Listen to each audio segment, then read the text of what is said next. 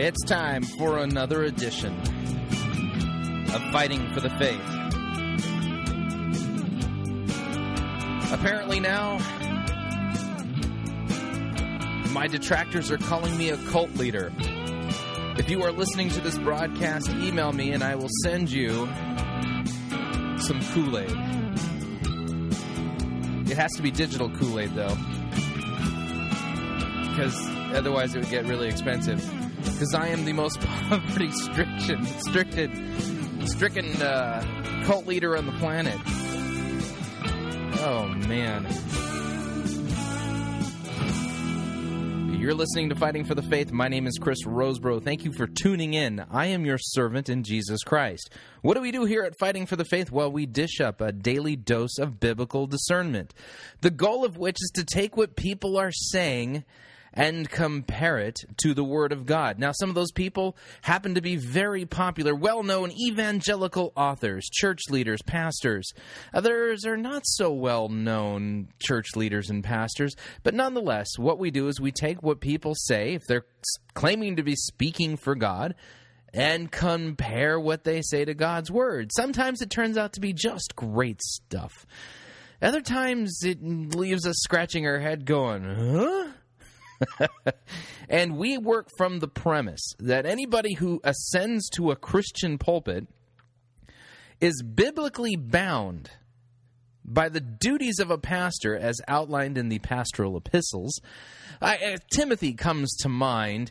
Was it 1 or 2 Timothy chapter 4? Doing this from memory. But anyway, Paul says, in view of Christ's coming, I command you, I tell you, to preach the word. You've heard of it? The word. Not just any old word. Okay, for instance, there's a lot of truth running around out there. And a lot of the truth that's running around there actually is the truth. For instance, okay, E equals MC squared. Do I have a hallelujah? Anyone out there want to say hallelujah? E equals MC squared. That's right. Hallelujah. Praise the Lord. It's true. Who cares if E equals MC squared is true? That's really not the the truth that we're supposed to be proclaiming in a church. We're not supposed to be reading the words of Einstein, even though the E equals MC squared is true. Let me give you another truth. Barack Obama is currently the president of the United States. Do I hear an amen out there? That's the truth, right? We can be preaching the truth, right? That's the truth. And people would say, okay, so, or thanks for reminding me, or whatever your persuasion is. There, but see, I've stated the truth, have I not? Yeah, I have. Barack Obama currently is the president of the United States, and E equals MC squared. By the way, did you know 2 plus 2 equals 4?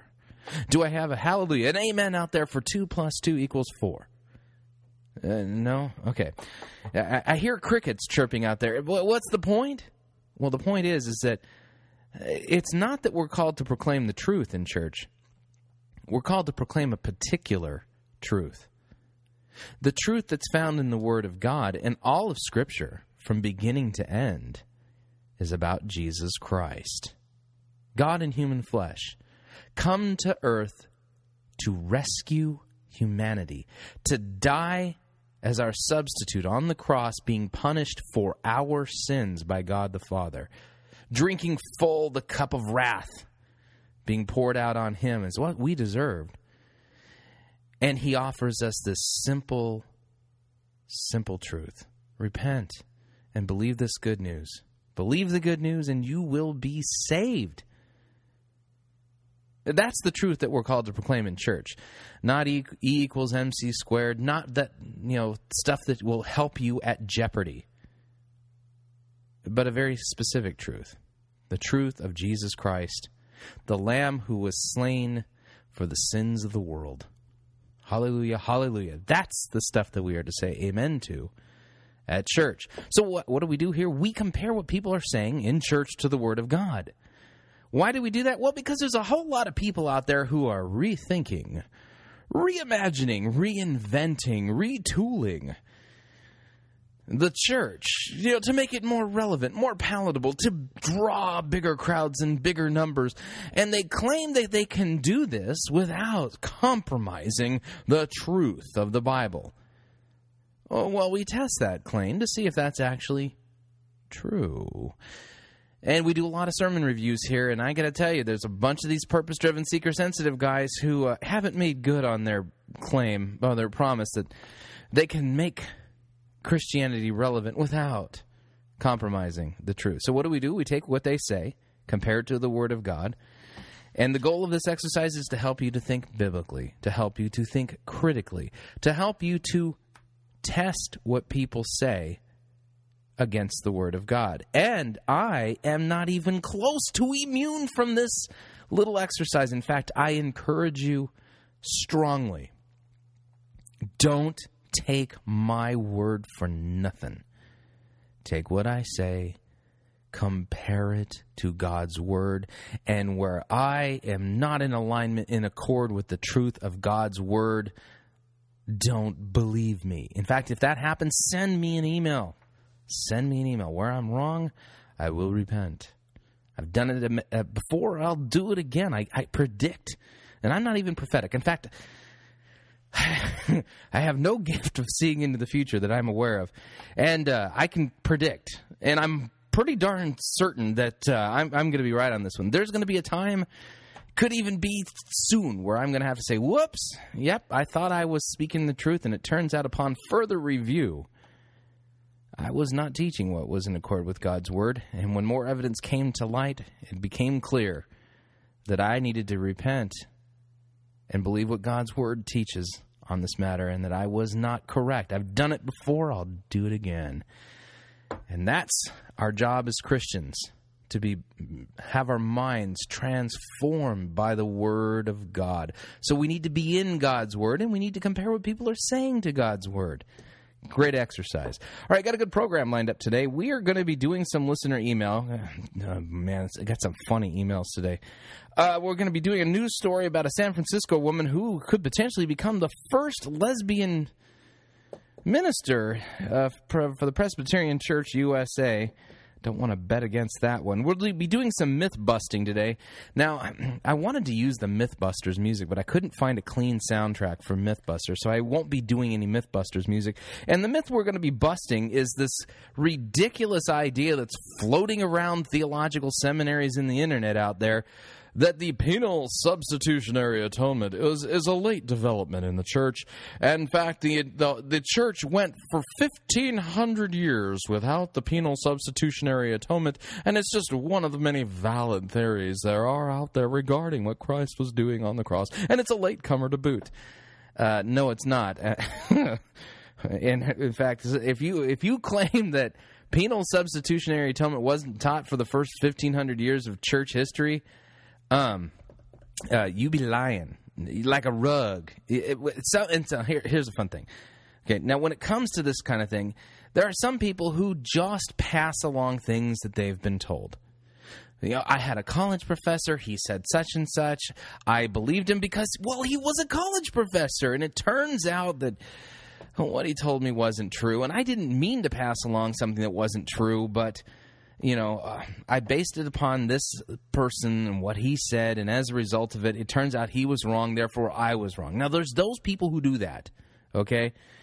Yeah, I still get emails, to this day, from people who claim that Procter & Gamble, if you have Crest as the toothpaste that you use, the Procter & Gamble logo, I get emails from people saying, Procter & Gamble engages in satanic rituals, and this symbol is satanic. Yeah. Now, I understand that people who send me these emails aren't intentionally saying something that's false about Procter & Gamble. They received an email or heard from somebody that they trusted, they believed them, and they passed the information on. That's one thing. You mistakenly pass along information. But then there's those people out there who know better. They know the truth, they reject the truth, and they substitute it with their own reality. Okay, them people is the most dangerous. You got to be careful of that. Now, the folks out there that are passing along this myth that penal substitutionary atonement is a latecomer in Christian history, they fall into two camps there. There's a group of people just passing the information along because they got it from somebody they trusted, and it turns out they're passing along misinformation, not knowingly, not maliciously, but nonetheless, the information they're passing along is not true. And then there's those who have an axe to grind, who don't like this idea that God punishes sin and that he can be wrathful. Don't want that God. So what are we going to do? We're going to a priori eliminate any possibility that God is that way, because after all, God is love. And love never would be wrathful, and love never punishes like that. And, and this idea that God would punish and be wrathful, and that's not the God I believe in. Tito, get me a tissue. Those folks, their problem is that they begin with their idea about God, and they reject what God's word says about God. And they have an axe to grind against penal substitutionary atonement because it reveals a God that they don't believe in. Because the God they believe in is not the God of the Bible. The God they believe in is an idol that they've created for themselves. And they ignore one attribute about God and completely trump up another attribute about God. Just remember, half-truth is a whole lie. Them people... Them's the ones you got to be looking out for, okay? So anyway, we're going to be doing some myth busting today, and I've got bad news for the second group of people that I just described. It's not true. It's a myth that penal substitutionary atonement is a late development in Christian history. Oh, no, no, no, no. Can't wait to do this segment. It'll be fun. And then, I don't know if you know this, but tomorrow on ABC, there's a big debate on whether or not Satan exists. And we'll be reading a news story regarding that. Of course, I'll have to TiVo that and play the relevant segments. And that news story is going to lead us into a discussion of a gentleman by the name of Bishop Carlton Pearson. We'll be playing some things that Carlton Pearson has said, as well as do a sermon review from Bishop Carlton Pearson. He's got a church there in Tulsa, Oklahoma, and we'll be doing a sermon review called New Visions and Versions of God. That's right, that's the name of the sermon, New Visions and New Versions of God. Now, Carlton Pearson kind of falls into a different category of people that we review here at Fighting for the Faith. Many times we review sermons from people who are Orthodox Christians who are just not doing their job as pastors and passing along the truth. Carlton Pearson is not that flavor of bird. No. I think it's safe to say that Carlton Pearson has invented his own religion and probably is better described as a real cult leader, because his stuff ain't even close to Orthodox Christianity, and he wears the heretic badge rather proudly. And we'll be doing a sermon review of him today, so stay tuned. Grab a beverage, or if you're commuting, I hope that you have a big, tall glass of coffee or a cup of coffee if that's what if that's your thing. If not, tea or whatever. But grab a beverage, make yourself comfortable, settle in. It's going to be a good program. All right, we're going to dive right into listener email first. Michael Ritzman. By the way, Michael Ritzman is an accountant. Okay, now I don't know if you know this. I've said it before, but accountants practice a black art, and so he's on my radar of people to watch. He has emailed me, Dear Chris Twister Roseboro. Oh, boy.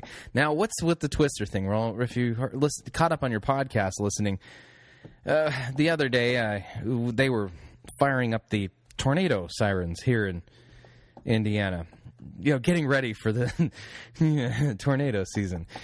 Anyway, Michael Ritzman, the twisted accountant, writes, he says, as a recent transplant to Indiana, originally from the Pacific Northwest, I, too, grappled with the prospect of imminent death from above. That's a great way of describing a tornado. He says, in fact, during my first 2 years in the Midwest, I had dreams of tornadoes at least once a week. Don't worry, they go away eventually. Thanks. That's just so comforting. He says, look at it as a test of faith. Examine yourself. Are you ready to meet God if a ravaging storm carves a trench through your living room? This is so comforting, Michael. He says, no, really, at any moment you could be taken up to heaven in a whirlwind, only instead of a flaming chariot in the sky, it will be a flying Chevrolet through the front window of your house. Is that helpful? Oh, yeah, that's just really... I feel so much better now, Michael. Whew. Yeah, this will cure my insomnia. Thanks. That's just great. Okay. From Dave. Dave writes, he says, Chris, I'm listening to a review of the Give Up Carbon for Lent fad. Now, this is a great email. He says, my wife and I have realized that this is self-justification in high gear. The I recycle, therefore I am righteous mindset. To hear people talk about their own green efforts, they sound remarkably self-righteous. The parable of the Pharisee and the tax collector comes to mind. Now, this is brilliant.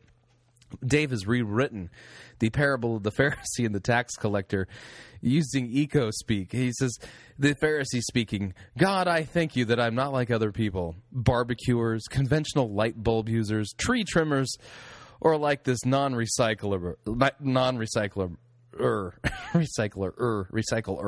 I compost twice a week. I recycle everything that I get.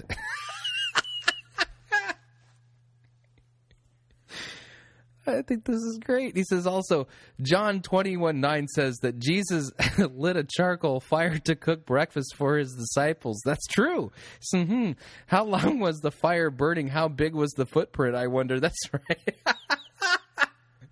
It's true. After Jesus' resurrection from the dead, he meets the disciples at the Sea of Galilee, and he's got a charcoal fire going. Oh no, Jesus left a carbon footprint. Global warming began in the 1st century. He says, so if I follow the what would Jesus do philosophy, I can eat meat, I consider fish to be a meat, and light charcoal fires. Wahoo, freedom. Great email, Dave. Okay. All right. A little bit more of a serious question, but it deals with kind of an interesting topic.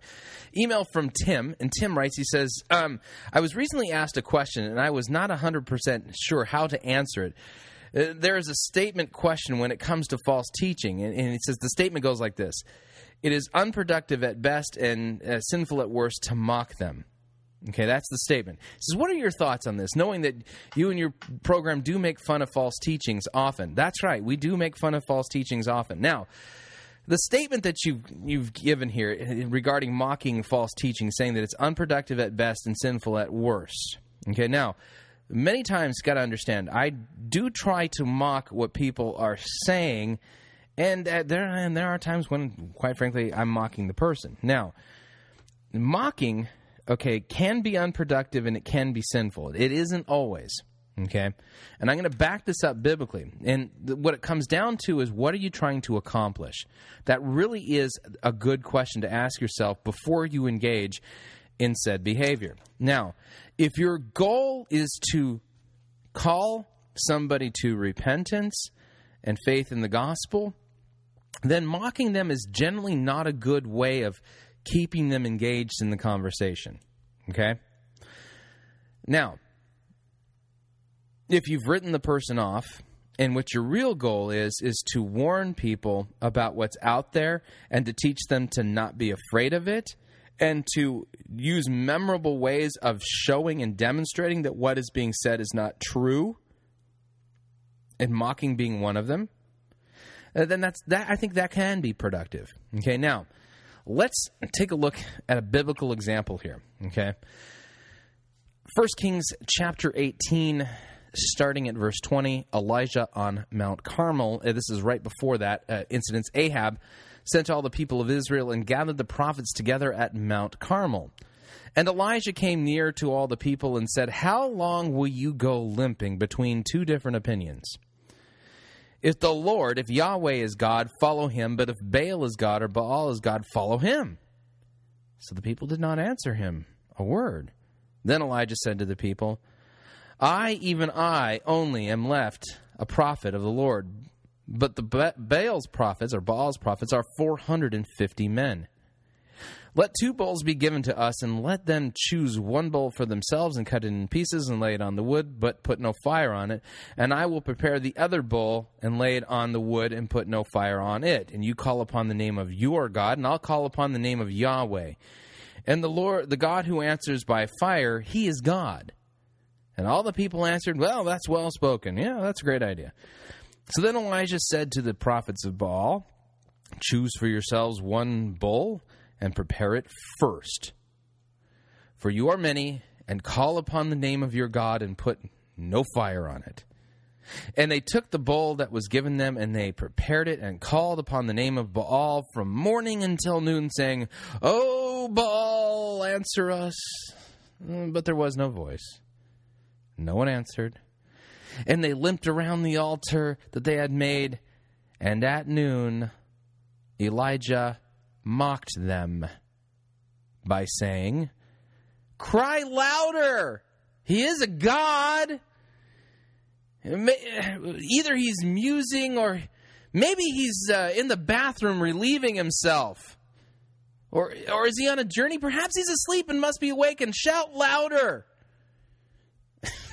Okay. Now, okay, so a priori, coming back to Tim's question, a priori, we can't rule mocking out as something that isn't productive. Again, it depends on what you're trying to achieve.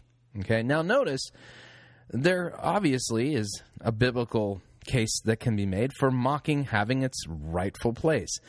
And who was Baal mocking? False teachers, false prophets, idolaters. And how did it play out? Now, obviously, he wasn't interested in converting the prophets of Baal. They all died at the end of the day. But there were other people there. All of Israel was there. This was a showdown. And believe me when I tell you that the people who were there that day, who saw the one true God answer by fire, saw the prophets of Baal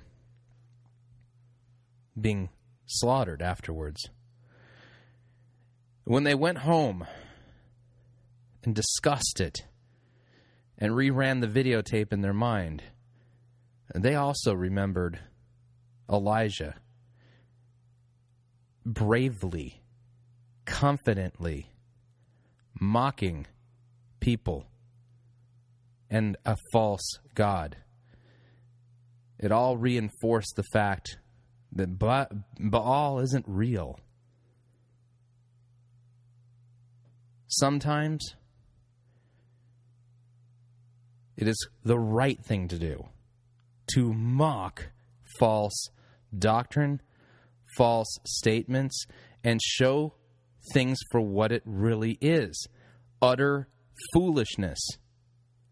Those who are following after false doctrine, setting up their own religions, and proposing their own teachings and thinking what they have to teach is more important than God's word,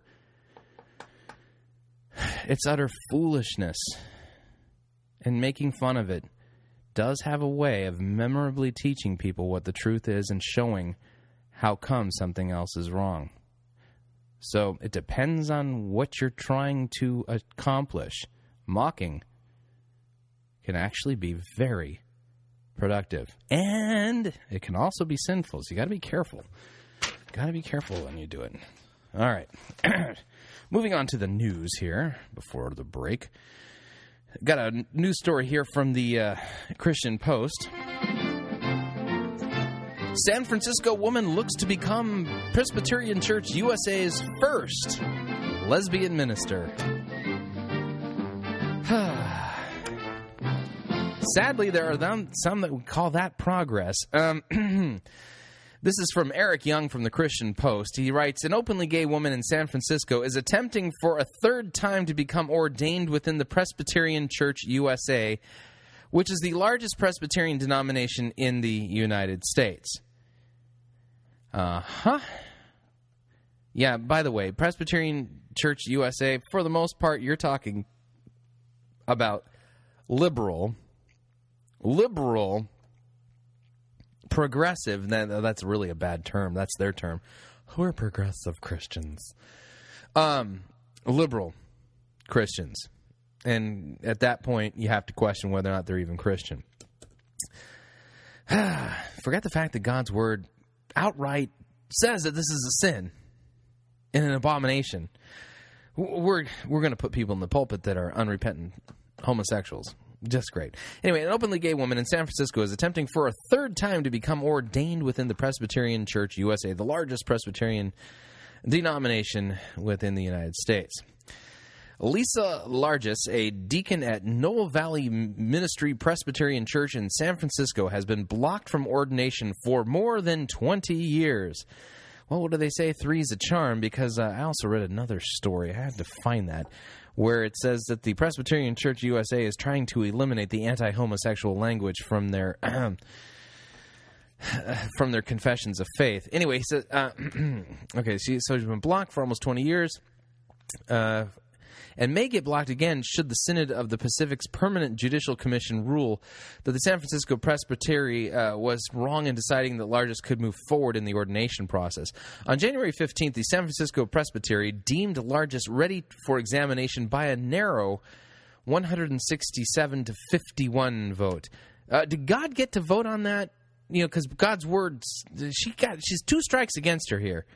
Woman? There is no such thing as a female pastor biblically. And second, is she's unrepentantly homosexual? Anyway, so despite the PCUSA's ban on clergy that do not practice fidelity within the covenant of marriage between a man and a woman or chastity in singleness, under a new controversial policy adopted by the PCUSA's 217th General Assembly in 2006, ordaining bodies were given greater leeway to ordain candidates who declare conscientious objections to specific Presbyterian teachings, as long as the ordaining body does not consider them essentials of church belief. Oh, okay. So the way we should interpret this here is that Lisa Largis is a conscientious objector to the ban on openly gay clergy, and therefore we could just brush that aside, because technically that's not an essential of the Christian faith.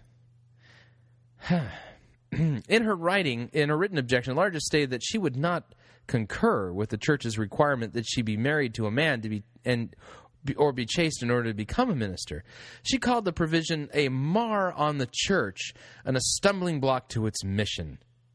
You see, we would be reaching openly homosexual people if we would just get rid of this offensive doctrine that says that homosexuality is a sin. You see, the church has egg on its face by daring to call homosexuality a sin. Yeah, that makes perfect sense. Anyway, so she called the provision a mar on the church and a stumbling block to its mission, and said it did not express essentials of Presbyterian faith, according to the PCUSA's news service. On Friday, Largis, who is legally blind, appeared during a meeting in Oakland of the Synod of the Pacific's Permanent Judicial Commission to ask church officials to let her application proceed, and the ruling is expected. Like now, we should wonder what happened. I'll keep you posted. I'll look for the decision to see what happened there. But I mean, it's due any second now, and if it hasn't already come down from them. Anyway, we're up on our first break. When we get back, we're going to do some myth-busting regarding penal substitution and talk about ABC's upcoming debate regarding whether or not Satan exists. This is going to be so fun. So stay tuned. Got a lot of good stuff coming. If you would like to email me regarding anything you've heard so far, talkback@fightingforthefaith.com. Talkback@fightingforthefaith.com. We will be right back.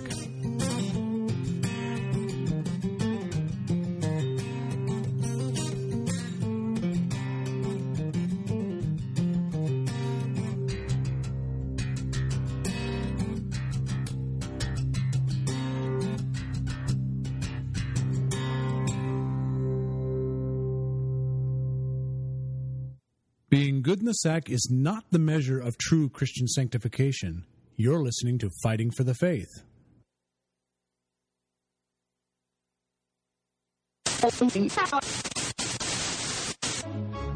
listening to Pirate Christian Radio. We'll be taking your false doctrine now.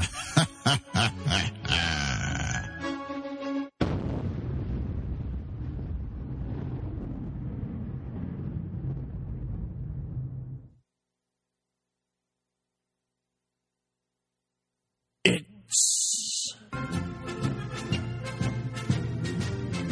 Monty Python's Flying Circus Church.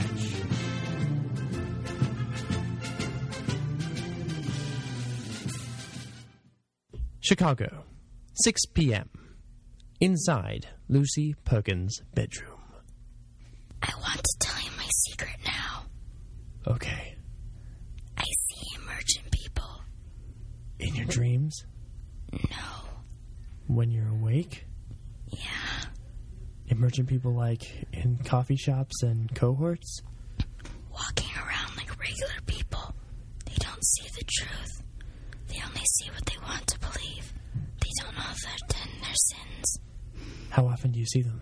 All the time. They're everywhere.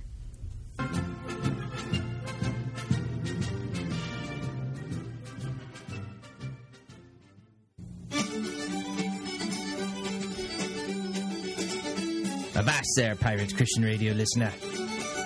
Have you visited the Pirate Christian Radio store yet? This is a place where you can stock up on Pirate Christian Radio gear. Don't be a stowaway on our ship. You can let your friends and neighbors know that you are a proud member of our crew by buying one of our Pirate Christian Radio t-shirts or coffee mugs. The best part is that all the proceeds help to keep our ship afloat so that we can take people's false doctrine and share the treasure of the gospel of Jesus Christ. Log on to piratechristianradio.com, click on the store link from our homepage, and do it today. You'll be glad that you did.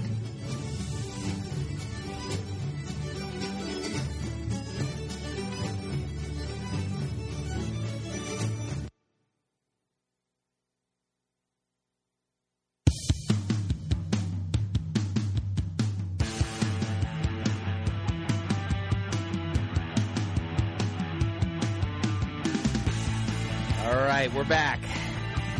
You are listening to Fighting for the Faith here on Pirate Christian Radio. Arr.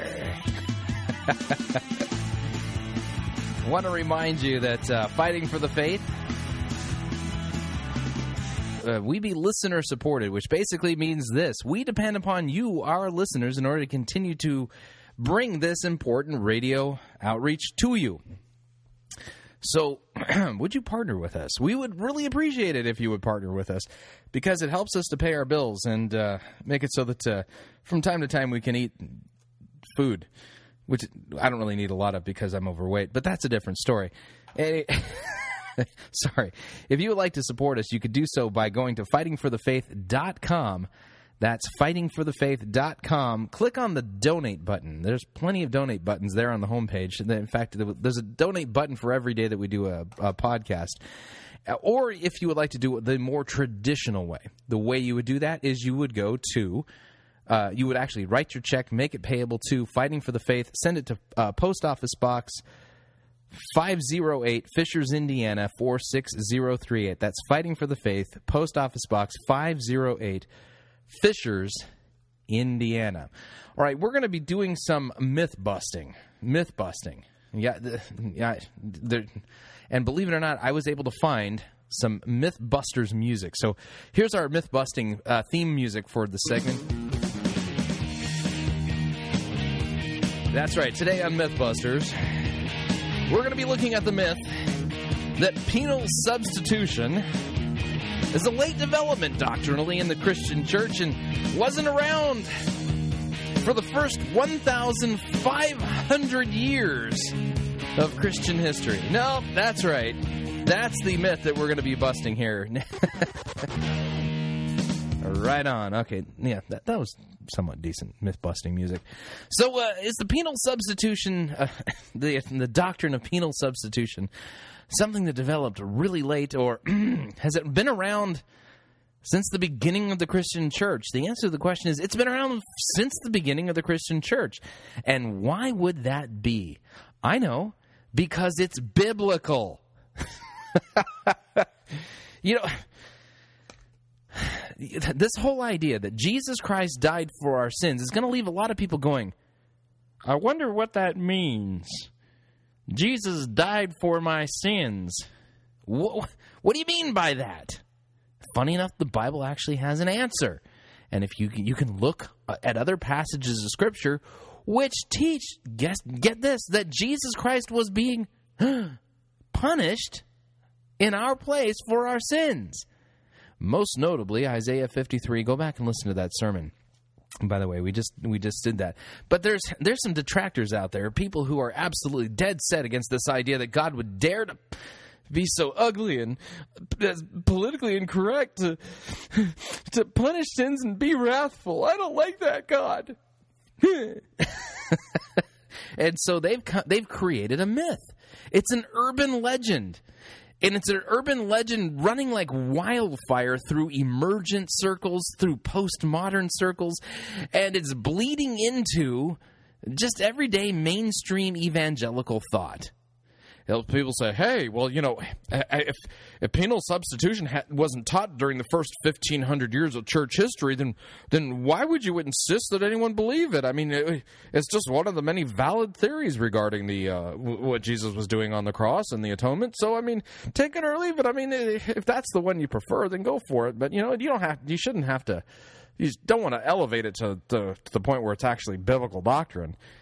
Well, the problem is that a little examination of church history and the writings of the ante-Nicene and even post-Nicene church fathers yields a completely different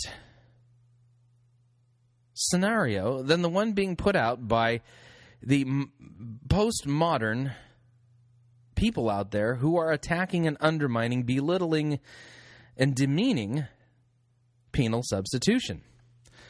And so, did a little bit of research. Wonderful, by the way, the book "Pierced for Our Transgressions." We're going to make that we're in the process of trying to make that Pirate Christian Radio's Book of the Month for April. I haven't quite worked out the deal on that one yet, but it's a fantastic and amazing book. And they've got a whole section in that book covering what was written by the church fathers regarding penal substitution. And so, let me see here. We're going to be looking at 1, 2, 3, 4, 5, 6, 7, 8, 9, no less than 10, and maybe even more than that, church fathers, early church fathers, who, get this, taught penal substitution. Now, believe it or not, there's some people out there who, even after you show them this evidence, are going to say, well, it wasn't a fully developed doctrine of penal substitution, so it doesn't count. Actually, it does. It does, because if they teach it in essence, then they were teaching penal substitution. We start off with Justin Martyr, who, by the way, church history tells us he lived from somewhere around 100 A.D. to 165 A.D., and in his work entitled Dialogue with Trypho, we read this in his chapter entitled, Christ Took Upon Himself the Curse Due to Us. That's a pretty promising headline there, isn't it, for this chapter? Christ Took Upon Himself the Curse Due to Us is the name of the chapter heading. We read these words. For the whole human race was found to be under a curse, for it is written in the law of Moses, curses everyone that continueth not in all things that are written in the book of the law to do them. That's from Deuteronomy 27:26, by the way, if you're taking notes. Justin Martyr continues, and no one has accurately done all, nor will you venture to deny this, but some more and some less than others have obscured the ordinances enjoined. And that's a polite way of saying not everybody keeps the law. Okay, that would be you and me, and that's kind of the problem that we all suffer from. We continue. But if those who are under the law appear to be under a curse for not having observed all the requirements, how much more shall all the nations appear to be under a curse who practice idolatry, who seduce youths and commit other crimes? Here's the important part.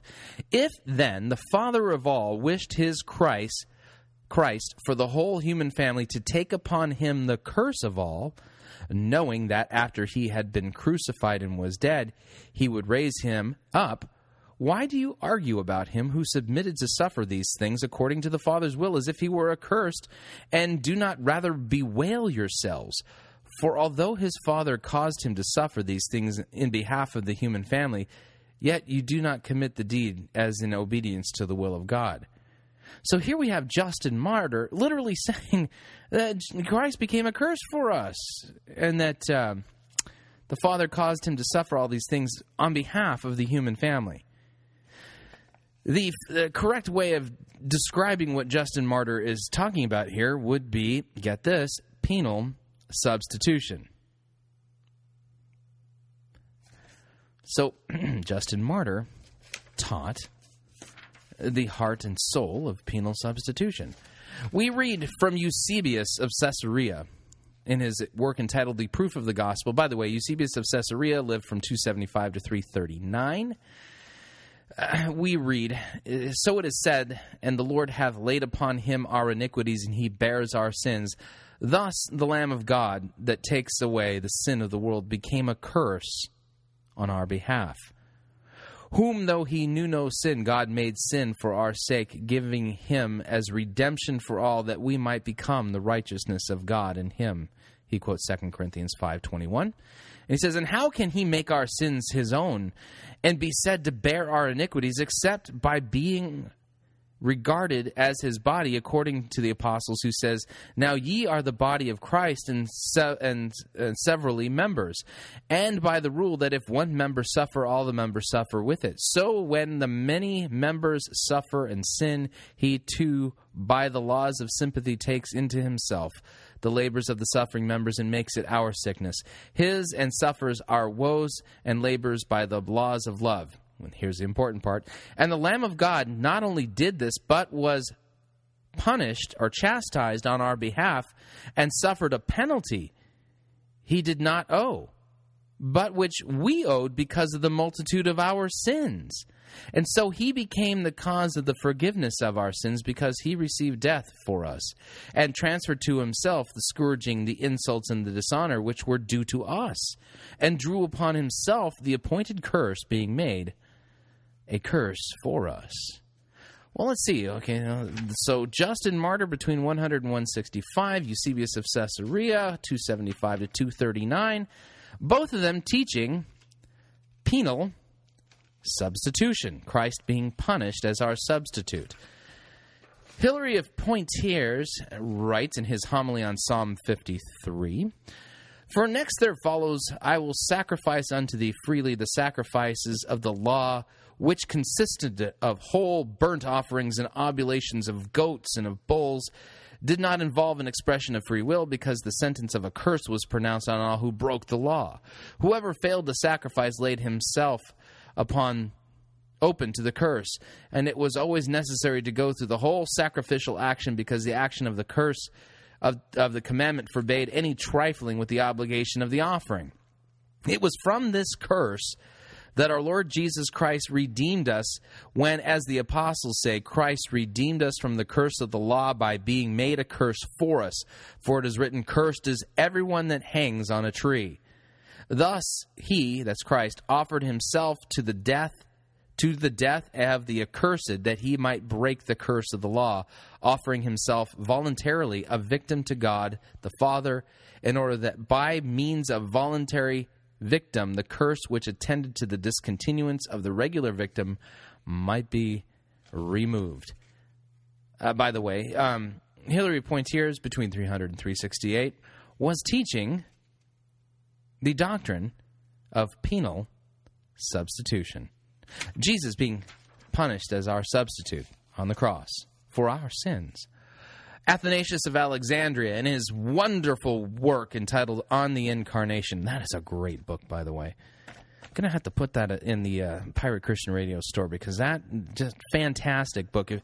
It's important to read old books, and this is one of those old books you ought to read. I'm sorry, I digress.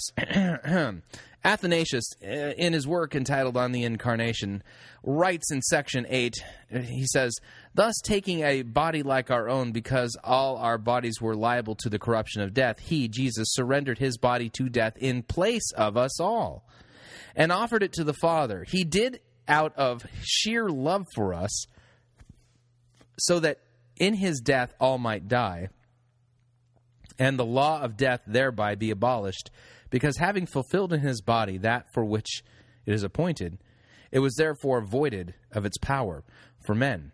This he did that he might turn again to incorruption men who had turned back to corruption, and make them alive through death by the appropriation of his body and by the grace of his resurrection. Thus he would make death to disappear from them as utterly as straw from fire. Section 9, he writes, the Word perceived that corruption would not be got rid of otherwise than through death.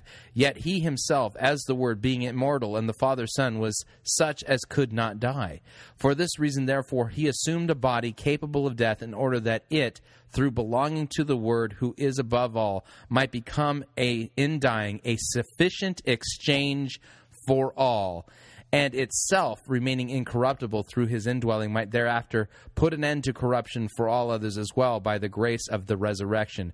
It was by surrendering to death the body which he had taken as an offering and sacrifice, free from sin and stain, that he forthwith abolished death for his human brethren by the offering of the equivalent.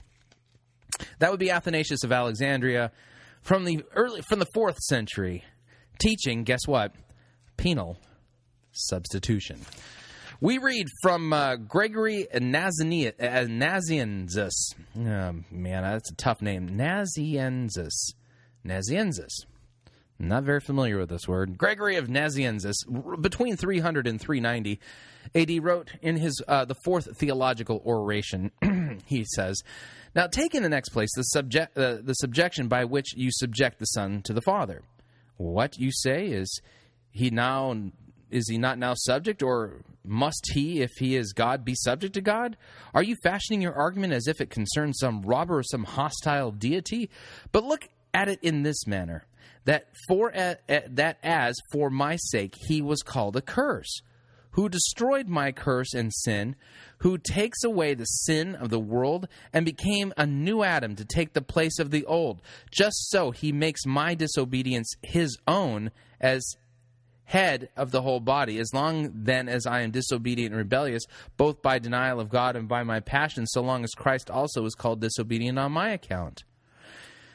There we go. Gregory of Nazianzus, yeah, I'm messing that up, teaching penal substitution. And that would be between 330 and 390 AD.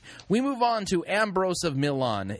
In his work entitled Flight from the World, he writes, so then Jesus took flesh that he might destroy the curse of sinful flesh, and he became for us a curse, that a blessing might overwhelm a curse, uprightness might overwhelm sin, forgiveness might overwhelm the sentence, and life might overwhelm death. He also took up death, that the sentence might be fulfilled and satisfaction might be given for the judgment the curse placed on sinful flesh, even to death. Therefore, nothing was done contrary to God's sentence when the terms of that sentence were fulfilled, for the curse was unto death, but grace is after death. That would be Ambrose of Milan, 4th century, late 4th century, teaching penal substitution. Also in the late 4th century, we have John Chrysostom.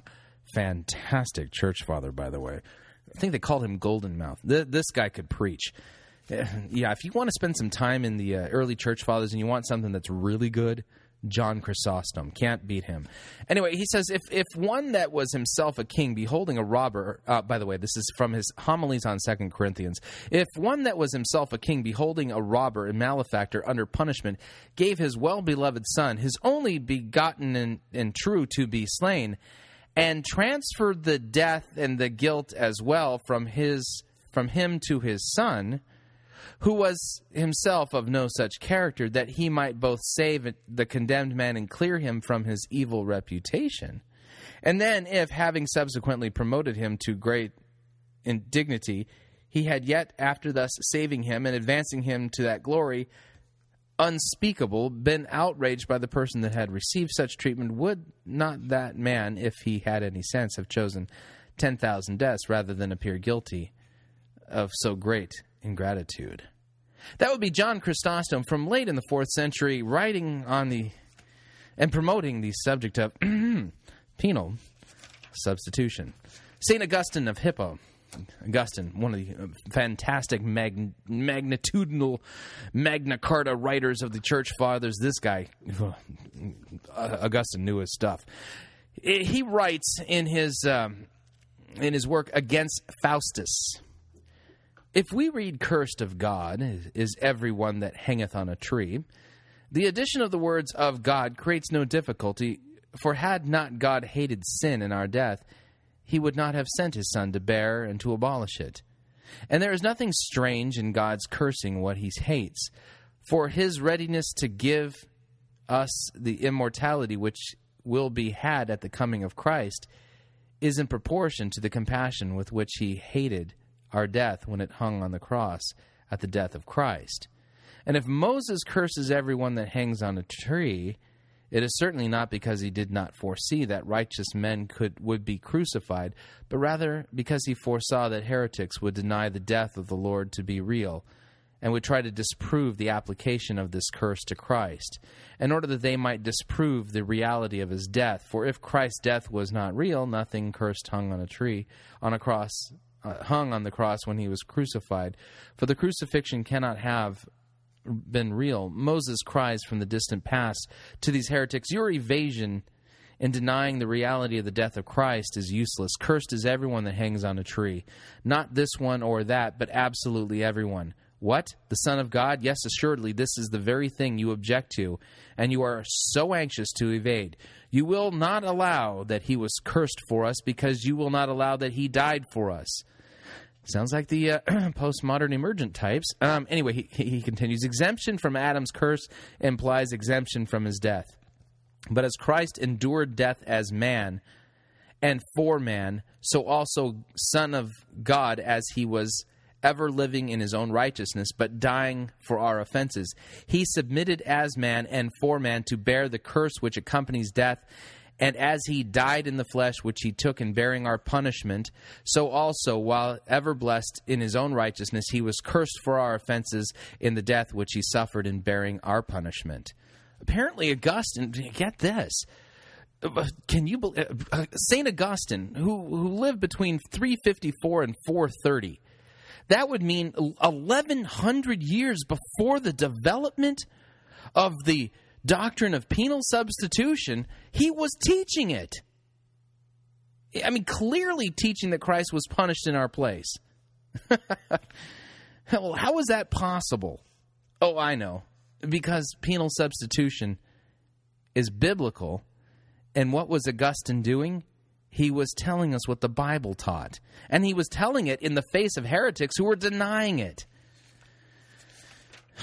Cyril of Alexandria writes in his day, this is in Latin. Anyway, Cyril of Alexandria writes, this is the only begotten was made man, bore a body by nature at enmity with death, and became flesh, so that enduring the death which was hanging over us as the result of our sin, he might abolish sin, and further that he might put an end to the accusations of Satan. Okay, that would be Cyril of Alexandria, writing between 375 and 444 A.D., and he was teaching penal substitution. Where did he get this idea from? I thought that penal substitution was a late development in church history. How is it possible for these guys to be teaching penal substitution? Because it's in the Bible. These guys learned it from God's Word. Okay, Galasius of, I can't pronounce that one, Cyzicus. After a period of 3 years, and at the beginning of the fourth, he thus draws near to his bodily suffering. By the way, this is in his book entitled Church History. To his bodily suffering, which he willingly undergoes on our behalf. For the punishment of the cross was due to us. But if we had all been crucified, we would have had no power to deliver ourselves from death. For death reigned from Adam until Moses, even over those who did not sin. Therefore were many holy men and prophets, many righteous men, but not one of them had the power to ransom himself from the authority of death. But he, the Savior of all, came and received the punishments which were due to us into his sinless flesh, which was of us, in place of us, and on our behalf. Man, That's... Here we go. Penal substitution in the 5th century. An entire 1,000 years before the supposed development of the doctrine of penal substitution, we have a 5th century church father describing it perfectly. I wonder where he got the idea from. Oh, I know. The Bible.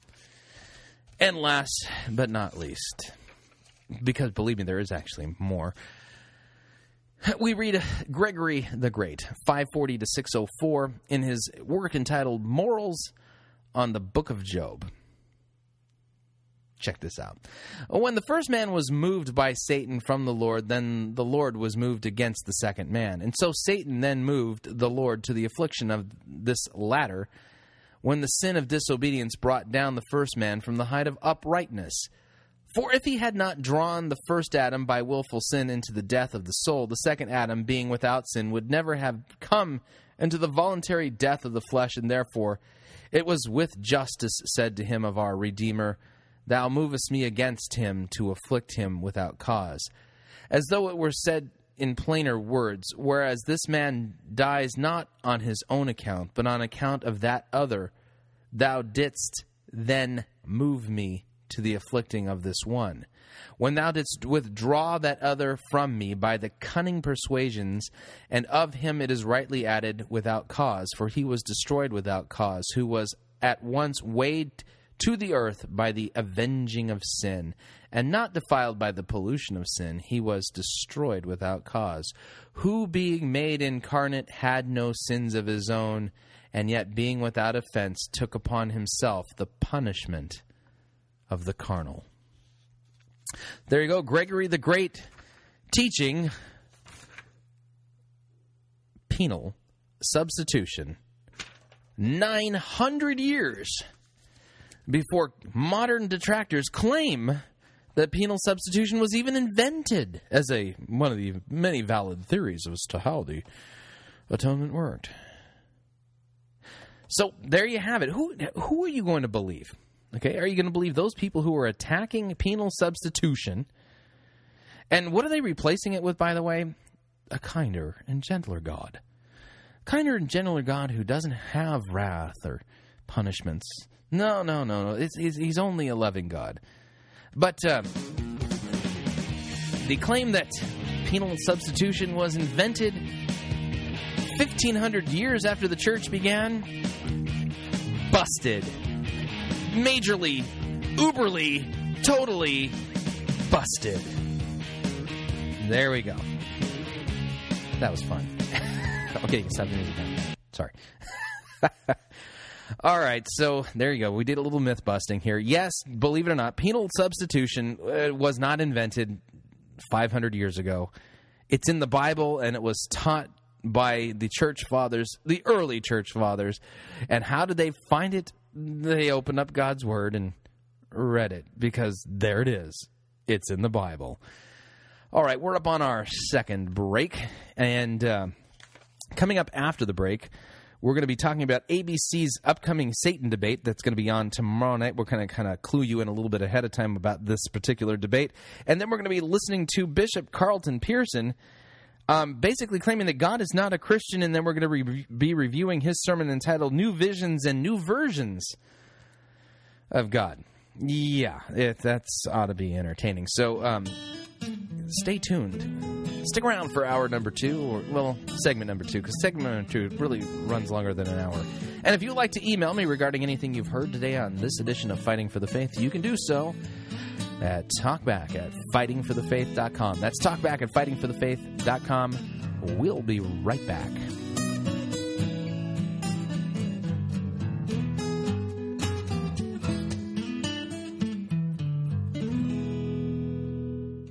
If you want advice on how to have your best life now, you are in the wrong place. You're listening to Fighting for the Faith.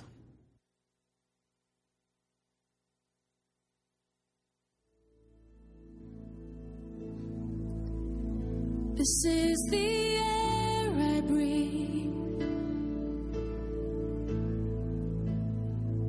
This is the air I breathe.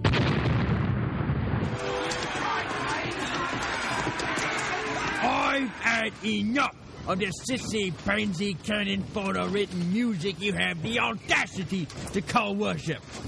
Men, put this entire girly praise band in the boo box. Let's wheel in the organ and get some real worship music underway.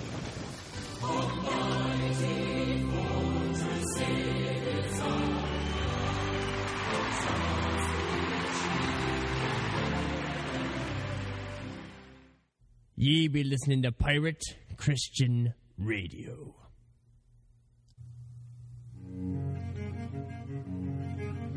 This month's Pirate Christian Radio Book of the Month for March is Theologia et Apologia. This important work gathers together 18 essays written by some of today's top biblical and Reformation scholars, including Michael Horton, Adam Francisco, Angus Menuge, John Warwick Montgomery, Craig Parton, Kim Riddlebarger, and R.C. Sproul. Collectively, the essays in this book teach and defend biblical theology, especially the theology restored to the church during the time of the Reformation. They address topics including the case for biblical inerrancy, a Christian critique in response to Islam, repentance, a defense of sola scriptura, and much, much more. This little-known theological treasure is a welcome addition to the library of any thinking Christian. You can purchase Theologia et Apologia at piratechristianradio.com. Click on the store link. The book only costs $38 plus $4 shipping and handling, and all proceeds help to continue to bring Pirate Christian Radio to you. So visit piratechristianradio.com and purchase your copy today.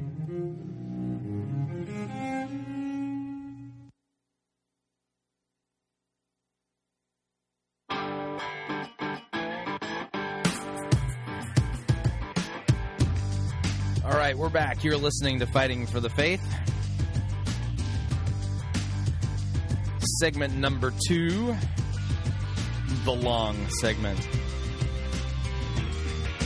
This is where we generally do our sermon reviews. And I don't like interrupting sermon reviews with commercials. It's just a personal preference. Hopefully I'm not cutting off my nose to spite my face.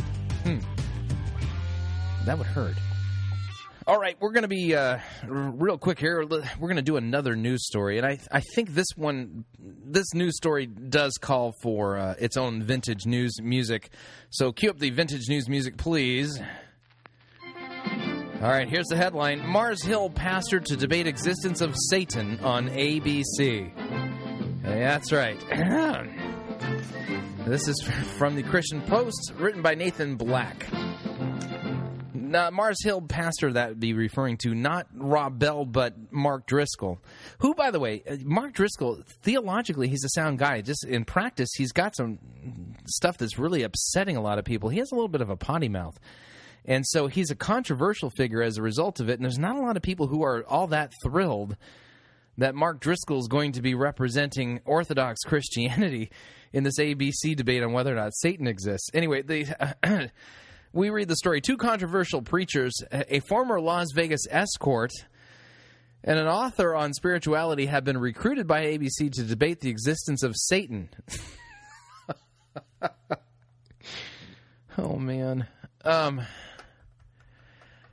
Okay. The former Las Vegas escort, I guess she's the head of a group called Hookers for Jesus.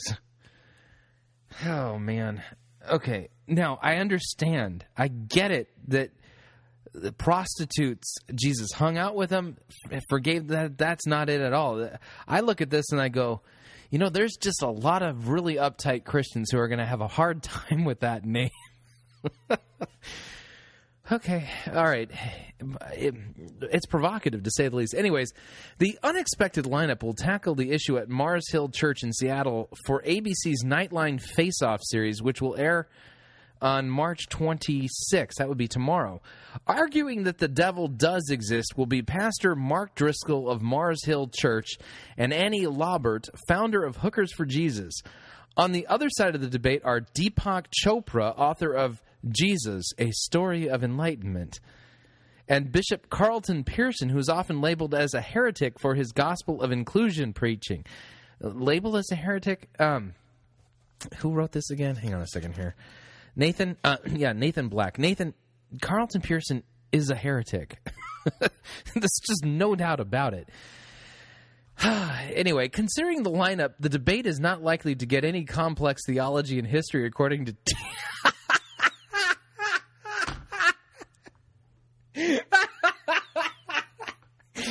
Okay, according to T.J. Ray, Associate Professor of Religious Studies at Sal Virginia University in Newport, Rhode Island, as reported by Seattle Times. Why don't they call professionals the people who wrote...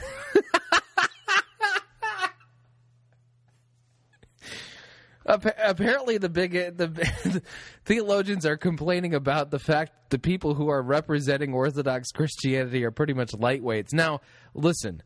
Driscoll is a reader. He is a lot smarter than people give him credit for, and I don't think he's a lightweight at all. I think he really does know his stuff, and he's a pretty strong Calvinist. Again, his issue is that he has a potty mouth, and he has this ability to say things that could make you go, "What is that appropriate for a Christian pastor to say?" And so, but he's not a lightweight. That's for sure. He's not a lightweight. He's controversial. And rightfully so, and I wish he wouldn't be doing a lot of the things that he's doing, not because he's controversial, but because I think he discredits himself. Anyway, so apparently the people think that this is kind of ridiculous. So it's Deepak Chopra, Bishop Carlton Pearson on the one side saying that Satan doesn't exist. And Bishop Carlton Pearson claims to be a Christian pastor, by the way. And then on the other side, representing the good guys, that would be us, the yay team, is Mark Driscoll and a gal who heads up something called Hookers for Jesus. I'll be recording it. And if there's anything worthy of reporting, we will definitely be playing sound bites here on Fighting for the Faith. But I wanted to let you know ahead of time, this... it may not be WrestleMania, but it may be worth tuning into. Who knows? Oh, man. Okay, changing the subject here. We're going to be talking about Bishop Carlton Pearson, all right? Since we brought him up, I want you to know about the guy who claims to be a Christian bishop and as a pastor wears a cross and clericals and everything. He has a church down there in Tulsa, Oklahoma, called New Dimensions Worship Center. New Dimensions Worship Center in Tulsa, Oklahoma. In fact, when you arrive at the homepage for the New Dimensions Church website, or worship center, I'm sorry, you're hit with these questions. Do you think Christ died only for Christians? What? You know what's really weird is that, he's making the claim that Jesus didn't die only for Christians. You know who else uses that exact same language? Rick Warren. I just find it odd. Anyway, he says, do you think Christians are too mean? Do you think most people are going to hell? Are you ready to think differently and engage in new thought? You see, you can learn new thought at New Dimensions Worship Center, which is the friendliest, trendiest, most radically inclusive worship experience out there.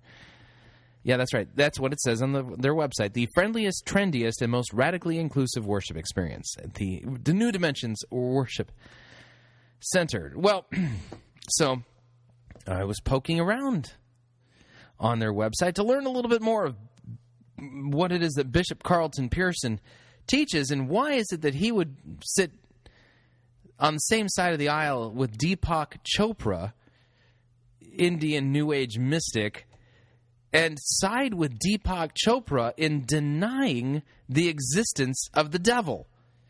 Which, by the way, kind of leads to a question. If Satan doesn't exist, then who was Jesus talking to when he was being tempted in the desert for 40 days? You remember that whole story? Let me find this. Tempted. All right. No. Okay. We'll read it from Matthew chapter 4. Here we go. Matthew chapter 4. It says this in the Gospel of Matthew. And by the way, this is also picked up in, if I'm not mistaken, Mark picks this up, and Luke also picks this up. Yeah, so this is covered in the three synoptic Gospels. Here we go, Matthew chapter 4. Then Jesus was led up by the Spirit into the wilderness to be tempted by the devil. Wait a second. Bishop Carlton Pearson is going to be sitting on the same side of the aisle with Deepak Chopra, claiming that the devil doesn't exist. And to which I basically say, huh? It says here in Matthew, Jesus was led by the Spirit into the wilderness to be tempted by this non-existent being known as the devil. And after fasting 40 days and 40 nights, he was hungry, and the tempter, the devil, came to him saying, "If you are the Son of God, command these stones to become loaves of bread." And he answered, "It is written, man shall not live by bread alone, but by every word that comes from the mouth of God." So then the devil, apparently non-existent devil, took him into the holy city and set him on the pinnacle of the temple and said to him, "If you are the Son of God, throw yourself down, for it is written, he will command his angels concerning you. On their hands they will bear you up, lest you strike your foot against a stone." And Jesus said to him, "Again it is written, you shall not put the Lord your God to the test." And again the devil, apparently a non-existent being, took Jesus up to a very... Maybe Jesus was hallucinating. The devil took Jesus to a very high mountain and showed him all the kingdoms of the world and their glory. And he said to him, "All these things I will give to you if you will fall down and worship me." Then Jesus said to him, "Begone, Satan, begone, non-existent one, for it is written, you shall worship the Lord your God and only serve him." And then the devil left him, the non-existent being left him, and behold, angels came and were ministering to him. That whole opening section to Matthew chapter 4 don't make a bit of sense if the devil doesn't exist. In other words, that little story would be nothing more than pure fanciful mythology. Yet the New Testament biographers write it as if it was historical fact. I mean, there's dialogue. I mean, there's nothing there that say that this was some kind of a dream, a vision, some kind of a mythological, fanciful thing that they were writing. No, they write it as historical fact. And if there is no devil, then the story doesn't make any sense. The New Testament authors are lying to us, and you might as well go find another religion, because Christianity ain't got nothing to offer you, because it's not even true. Nope. I'm going to go with the New Testament authors rather than Bishop Carlton Pearson. But then I found this wonderful little video at Bishop Carlton Pearson's website. Here we go. Here's the audio from the video. You can't see it, but you can hear it. Here we go. Did you know that God is not a Christian? Gasp. Yeah, the name of the video is God is Not a Christian. Did you know that God is not a Christian? Listen carefully here. God is spirit, and God is love. And those who worship him, and there are literally billions who do all around the world in every cultural expression, every religious identification and faith persuasion, do it in spirit and in truth. That's right. You just heard Bishop Carlton Pearson, a supposed Christian minister, telling us that those who worship God must worship him in spirit and truth. And there are billions of people who do it, every cultural expression in every religion that do worship God in spirit and truth. How's that possible if the other gods don't exist and the other religions are false? Let me play that again here. God is not a Christian. God is spirit, and God is love. And those who worship him, and there are literally billions who do all around the world in every cultural expression, every religious identification and faith persuasion, do it in spirit and in truth. Faith is all-inclusive, and so is God's redemptive love. God really loves you, and so do we. Whoa. So this would fall under the category of a false gospel. Why? Because apparently he's just declaring that God's love is all-inclusive, Christ's redemption was all-inclusive, therefore everybody's saved and everybody worships God, doesn't matter what religion you're in. What about those passages in Scripture where Jesus sends the goats to hell for eternal punishment? You know, throws people into the lake of fire. Read Revelation, it's there. So, Carlton Pearson is kind of a bird of a different color. Many of the sermons we review here at Fighting for the Faith are people who would never object to an orthodox doctrine of belief. You know, Rick Warren is orthodox. At least he claims that he believes orthodoxly. I said that wrong. I mean, Chris Songson claims to be an Orthodox Christian. I mean, there's nothing heretical on his website.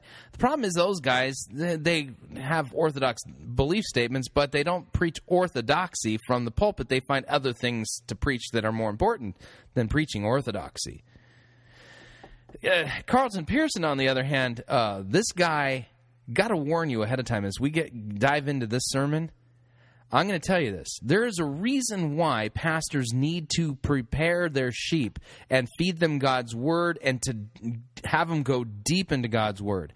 I'm going to tell you why. It's because of men like Bishop Carlton Pearson. This guy is a great communicator. This guy is good looking, and he is wickedly smart. And he can twist the Bible like it's nobody's business. Okay?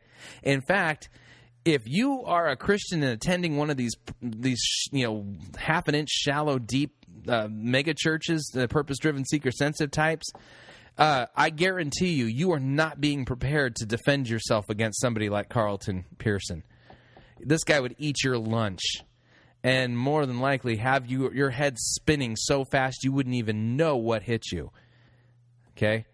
Only Christians who are mature disciples in God's Word are capable of taking this guy on. Trust me when I tell you that, okay?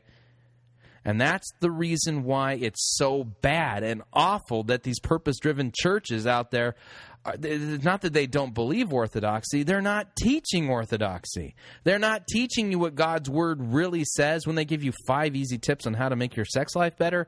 That's not orthodoxy. That's not sound doctrine.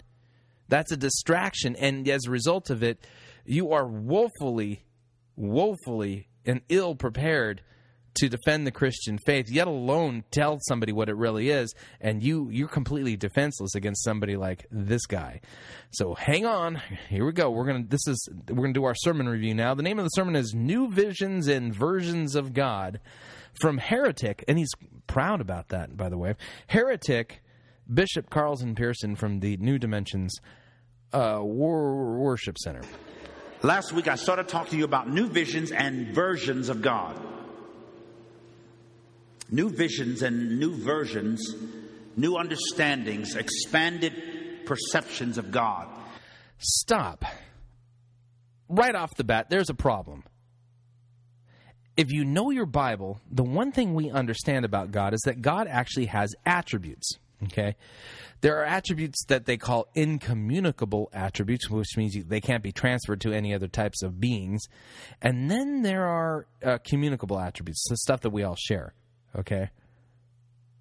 One of the incommunicable attributes of God is that He is not changeable. He does not change. Okay? Now, let me back this up with just a little bit of Scripture. If you have your Bible, you open it up to Psalm 102, and I'm going to read to you 3 verses, 25 through 27, and if you like, go back and do your homework and read the full thing in context so that you understand that context is important. But we read, "Of old, you," that's God, "laid the foundation of the earth, and the heavens are the work of your hands. They will perish, but you will remain forever. They will all wear out like a garment. You will change them like a robe, and they will pass away. But you are the same, and your years have no end." Now, why am I quoting this passage? Why? Because it makes it clear God is the same yesterday, today, and tomorrow. God doesn't change. He's the same. In fact, what's that Chevy slogan? Like a rock? Yeah, that's God. Steady, unchangeable, like a rock. Malachi chapter 3, I'm going to be reading verses 1 through 4. We read this: "Behold, I send my messenger, and he will prepare the way before me." Speaking of John the Baptist, by the way. "And the Lord whom you seek will suddenly come to his temple, and the messenger of the covenant in whom you delight. Behold, he is coming, says Yahweh, the Lord of hosts. But who can endure the day of his coming, and who can stand when he appears? For he is like a refiner's fire and like fuller's soap, and he will sit as a refiner and purifier of silver, and he will purify the sons of Levi and refine them like gold and silver. And they will bring offerings in righteousness to the Lord. Then the offering of Judah and Jerusalem will be pleasing to the Lord, as in the days of old, as in the former years. I'm sorry, I'm going to continue verse 5. Then I will draw near to you for judgment, for I will be a swift witness against the sorcerers, against the adulterers, against those who swear falsely, against those who oppress the hired workers in his wages, the widow and the fatherless, against those who thrust aside the sojourner and do not fear me, says the Lord of hosts. We continue. For the Lord, I, the Lord, do not change. Therefore, you, O children of Jacob, are not consumed. Malachi chapter 3, verse 6 says, I, the Lord your God, do not change. Therefore, you children of Jacob are not consumed. Okay? Now, I read that thing in context because I wanted you to hear the part in verse 5 about how God will draw near for judgment for those who are sorcerers, adulterers, who swear falsely, against those who oppress hired workers in his wages, the widow, the fatherless. That's going to come into play here shortly. Let me read to you another passage. This is from the epistle written by the Apostle James. The Apostle James, chapter 1, verses 12 through 18, we read, Blessed is the man who remains steadfast under trial, for when he has stood the test, he will receive the crown of life which God has promised to those who love him. Notice that God promises the crown of life to those who love him, but only those who have faith can love God, by the way. Let no one say when he is tempted, I am being tempted by God, for God cannot be tempted with evil, and he himself tempts no one. But each person is tempted when he is lured and enticed by his own desire. Then desire, when it has conceived, gives birth to sin, and sin, when it is fully grown, brings forth death. Do not be deceived, my beloved brothers. Every good and every perfect gift is from above, coming down from the Father of lights, with whom there is no variation or shadow due to change. Let me read that again. Every good and perfect gift is from above, coming down from the Father of lights, with whom there is no variation or shadow due to change. Of this he will of his own will he brought us forth by the word of truth, that we should be a kind of first fruits of his creatures.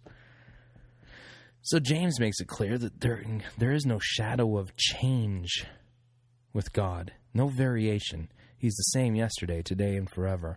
Or Psalm chapter 33, verses 10 and 11 says this, The Lord brings the counsel of the nations to nothing. He frustrates the plan of the peoples. The counsel of the Lord, though, stands forever, the plan of his heart to all generations. God doesn't change. God doesn't change. So, in other words, we don't need new visions or versions of God. Unless, of course, the idea that you have of God is malformed and incorrect. If your perception of God is that he is something that he isn't, then your perception needs to change because you are not believing correctly about God. But here's the deal. There ain't no new Bible out there, and there's no new information being put into the system regarding God. That being the case, God doesn't change. He is who he says he is in his word. He does what he says he's going to do in his word. And he accomplishes what he says he's going to accomplish in his word. And he punishes those things he says he's going to punish. And he rewards those things he says he's going to reward. And God doesn't change. So this idea of new versions and new visions of God, right off the bat, you should be going, wait a second, that doesn't sound right. Because it isn't. Because we need a new one. The one we have is broke. The image we have is sick and sickening. And it's produced the kind of violence we're seeing in the Middle East and what we're seeing in the suburbs of Tulsa and in the inner. So apparently we've got a broken idea about God, and it's causing the problems in the Middle East. Wouldn't that be the problems in the Middle East? Wouldn't those be caused by the false god of Islam? Just a thought. City of Tulsa. We need a new image of God and a broader image of good, because we think good and God is based on our religious presuppositions, which are not serving us well. Let me read a text that helps me confirm that it's not absolutely outlandish. Now, I'm going to point something out to you here. This guy doesn't really believe in the authority of Scripture, but he quotes it authoritative. He is slippery. For me to say we need a new vision or version of God. The ministry Jesus... Hold on. He's actually going to quote the Bible to tell us that we need a new vision and version of God. But the God revealed in the Bible doesn't change. See, you can't quote the Bible to say that we need a new version of God. That's ridiculous. It's just, it doesn't even follow. Has received, the book of Hebrews says, is superior to theirs, meaning the Old Testament image or covenant of God, as the covenant of which he is mediator is superior. Now we're talking about two different covenants, two different images of relationship with God. One is the old. The Hebrew writer is mentioning a new image, a more superior, a broader, better relationship. The King James says, and instead of saying superior, it says excellent, diaphoros in Greek, which means differing or different, literally varying, excelling, past or surpassing the old one. The ministry, that is liturgia in Greek, where we get the word liturgy. Okay, I'm telling you, this guy is wickedly smart. Okay, wickedly smart. This guy ain't no dummy, and he's very dangerous. And he can quote the biblical languages as good as any of them. The public function, the liturgy of Jesus, the ministry Jesus has received is superior. Christ consciousness, Jesus didn't come to represent God, but to represent God in imagery. The image of God needed to change. It needs to change again to a greater and a more expansive God. The ministry Jesus has received is superior to theirs, as the covenant of which he is mediator, go-between, bridge builder, is superior. It is excellent. It is excelling to the old one. And it is founded on better. That word kriton means stronger or more able, more stable, more noble promises. It is built on better promises. Now he's talking about degrees or levels of worth. There was the old covenant. There was a new covenant. Both of them expand 4,000, 6,000 years, 2,000 years ago. If he could change images, he could enhance images today. Your image of God, look at me while I tell you this, very important. Your image and my image of God probably needs a lot of tweaking. Most of us are scared of it or scared of it. That's why the book of Revelation and what I try to dispel. Okay, so apparently our vision of God needs tweaking because we're scared of God. Scared of his judgment. Wonder why people would have a fear of judgment from God. Couldn't have anything to do with the fact that the Bible, in fact, one of the passages we just read, says that God's going to act swiftly in judgment against sinners. And we all know that we've sinned. No, it couldn't have anything to do with that. The myth of the end of the world paranoia that has people so scared that God's going to burn everything up. He's going to admit that the whole earth project was a mistake. By the way, the Apostle Peter does say that the earth and the elements will be melted. Just want to point that out. I mean, not that Peter knew anything, not like he was an apostle who hung out with Jesus or anything like that. I mean, not that he's authoritative. It's all going to go up in flames, and then he's going to put a bunch of people, billions, in hell and burn them forever, and civil and boil away, for we have an extra special judgment today that he's making a list and checking it twice and going to find out who's naughty or nice. Jesus Christ is coming to town. A lot of people talk about the second coming, but they're afraid because when he comes, he's coming to judge. And this whole image of a judgmental, angry, visceral, vindictive, violent, psychotically emotional God who's sitting in heaven, paranoid over you, fussing, cussing, and lusting, and wants to get you and vindicate himself, and that whole image is so warped, but it has the whole world paranoid. Notice that there were some truthful descriptions and then caricatures thrown in there. Jesus is making a list and checking it twice. He's going to find out who's naughty and nice. Jesus is coming to town, psychotic, all that kind of stuff. He's not preaching from a specific text at this point, and he's just glossing over and basically poo-pooing and saying, if you believe what the Bible says about that, then you've just got the wrong idea about God. Yeah, but the Bible says all of those things. And we're dropping bombs on each other in the name of that image. Okay, apparently the reason why the United States is at war is because it's a holy war. Really. Talk to me, somebody.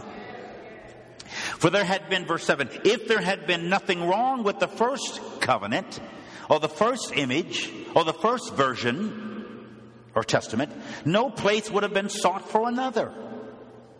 But God found fault with the people. Or some texts say, God just found fault with the covenant. Not just the people, but with the covenant, and said, I'm going to give you a new covenant. I'm going to give you a new position. I'm going to put a new thing out there. I believe that if he could do that 2,000 years ago, he might be able to do it today.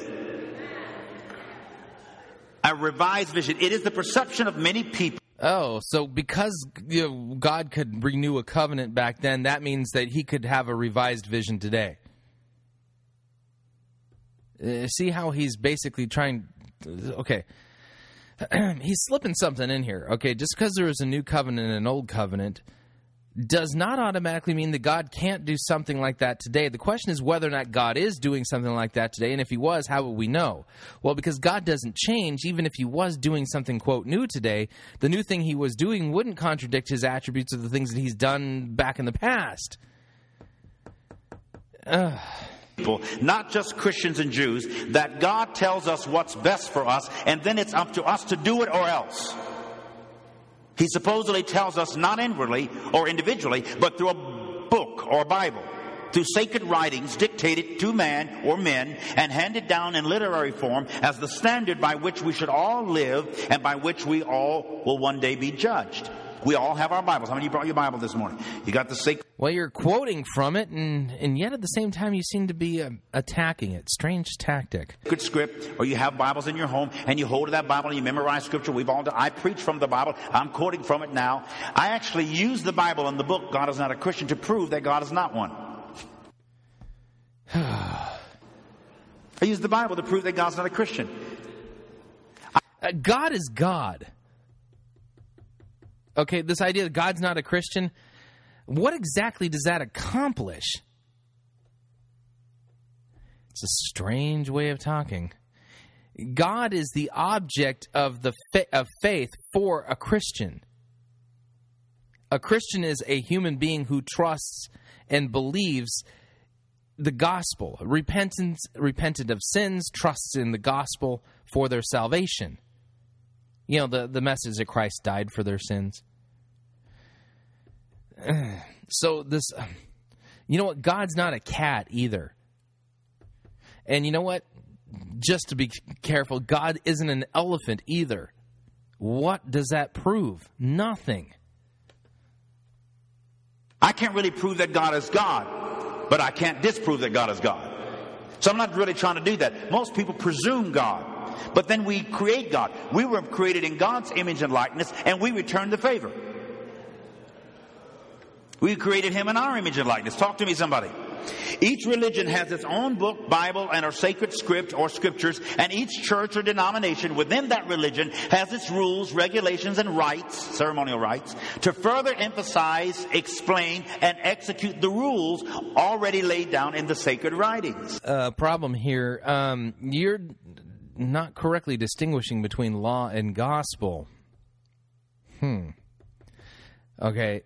So what he's doing is he's characterizing Christian churches as places where each denomination has its own set of rules that they emphasize in order for you to be saved. The problem is that's not a correct description of Christian denominations at all.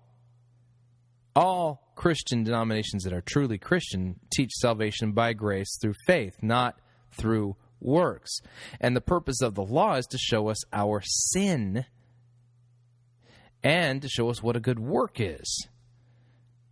You have the Talmud, you have the New Testament Bible, you got the Quran, and the list goes on. We've been taught, at least in Abrahamic faiths, that's Judaism, Christianity, and Islam, that we were created in both God's image and likeness, and that we were born in sin, shaped in iniquity, that we are intrinsically bad.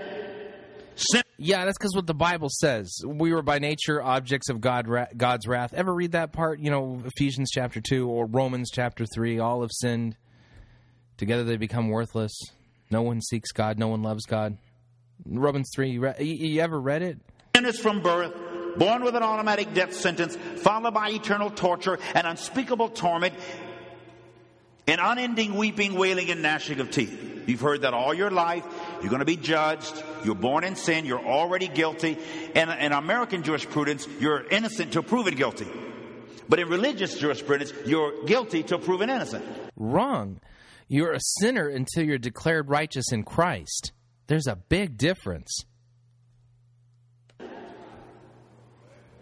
We do it the other way around. So people come here lost. That's what we're taught. That's what I believed. Born in sin, shaped in iniquity, I'm lost. I have a death sentence on me. And if the right person doesn't find me and get me to Jesus, I'm lost. So we spend our money and our time going in the foreign fields, trying to reach lost people. And it looks like the lost people, so to speak, are multiplying over and over and over. And other religions are sweeping the world, and Christianity might be shrinking. And we just get scared, and we're paranoid, and we feel that God's going to judge us. All these people's blood's going to be required to our hands. And God's up there saying, okay, you save them. You better win them. You better witness. You better share. You better get them saved. You better pluck them out of the hand of the devil, or these people are going to hell, and their blood's going to be required to your hand. Now, and your head. A lot of people subliminally believe that and live in constant guilt. Even if you witness to one today, you don't feel like you witnessed to enough.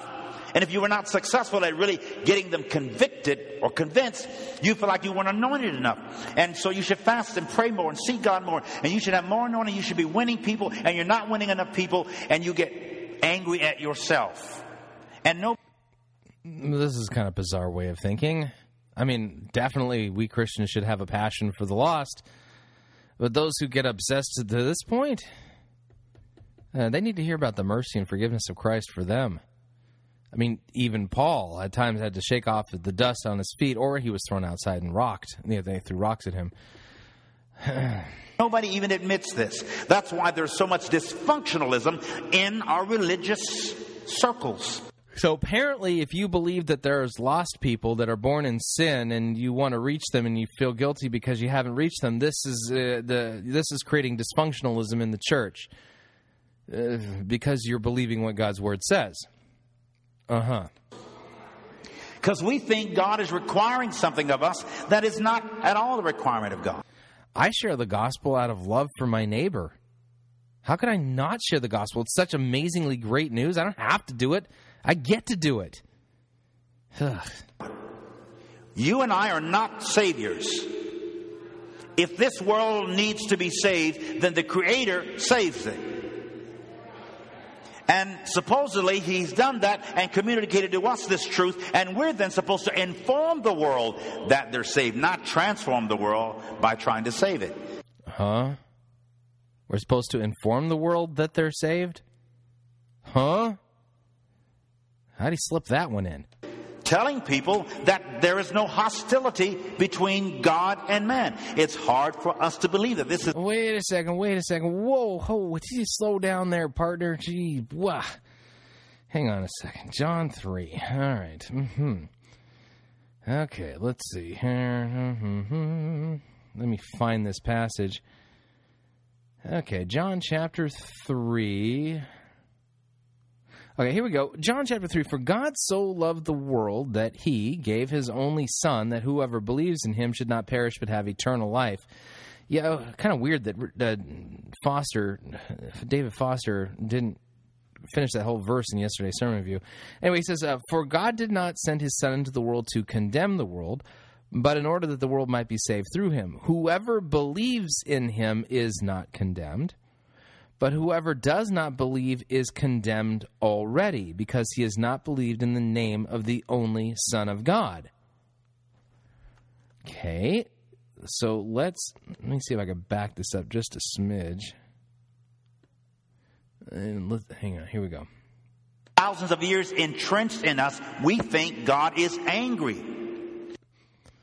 Okay, what about what I just read? Is condemned already, and okay. All right. Verse 10 of this chapter of Hebrews reads, "This is what the covenant I will make with the house of Israel."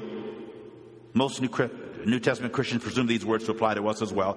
But he says, "This is the covenant I will make with Jews, with the house of Israel." That is an assumption. But it's important to know hermeneutically that these words were written by Jews to Jews about Jews, the children of Israel. We have adopted them as if they apply to us. How many of you kind of consider the Old Testament references to you as well? Okay. If you're going to be really a literalist, they don't apply to you at all. It's all about Israel. But Christianity is a Jewish religion. Our Bible as the New Testament is a Jewish, borrowed from Jewish thought. But God says... Actually, Jesus is the Messiah. The promised Messiah that was promised through the Word of God that was written by the Jews whom God chose for himself. Jesus is the completion. He completed the Torah, and he is the fulfillment of the Jewish prophecies of the Messiah. In that Old Testament, which Hebrews is quoting, "After that time, declares the Lord," now watch this, "I will put my laws in their minds and write them on their hearts. I will be their God. They will be my people." Now, what is this referring to? Is this something that's now or coming? Okay, when you're quoting the Bible and you're talking about, in those days I will, put my law in their hearts, what is that referring to? This sounds like an eschatological text to me, not one that applies to today. Now, he was already Israel's God, and already Israel was his people. But he's repeating this, and we take it personally that he is our God, and he will be our people. But he says, "I will put my laws in their minds."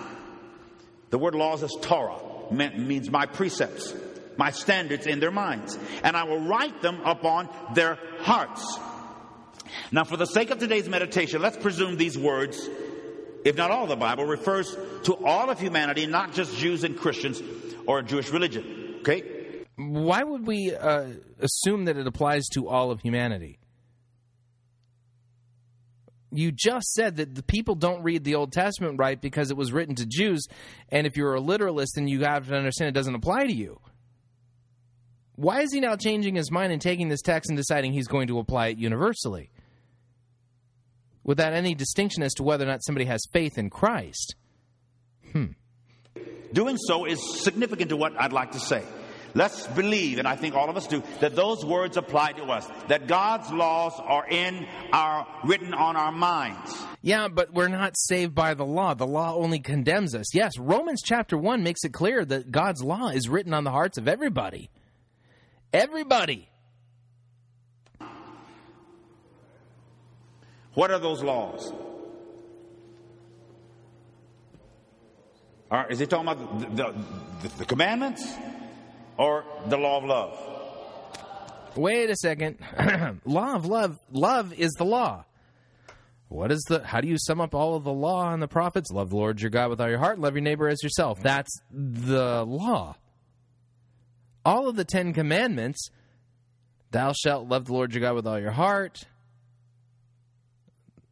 Do not murder, do not steal. All of those sprout from, first and foremost, a lack of love or non-existent love towards God and non-love towards your neighbor.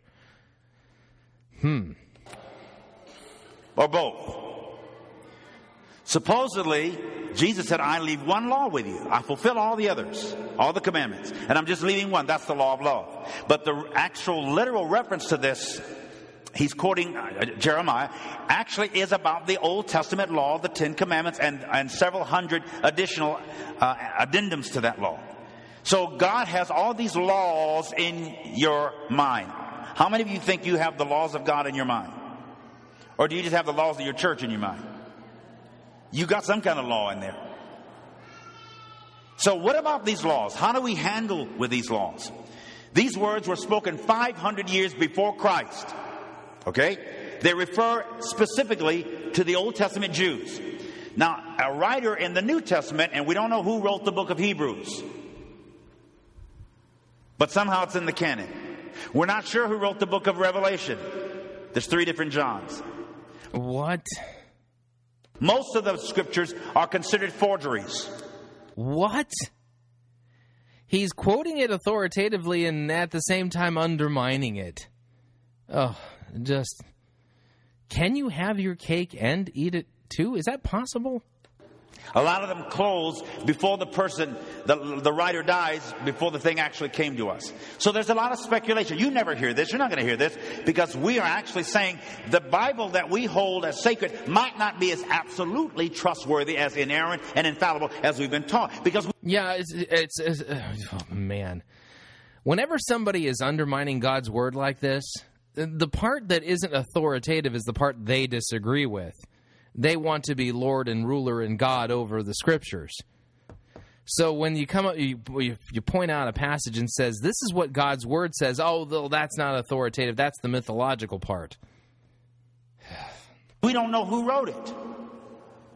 Well, by faith, I believe God wrote it. Well, that's cool. That's what we kind of believe.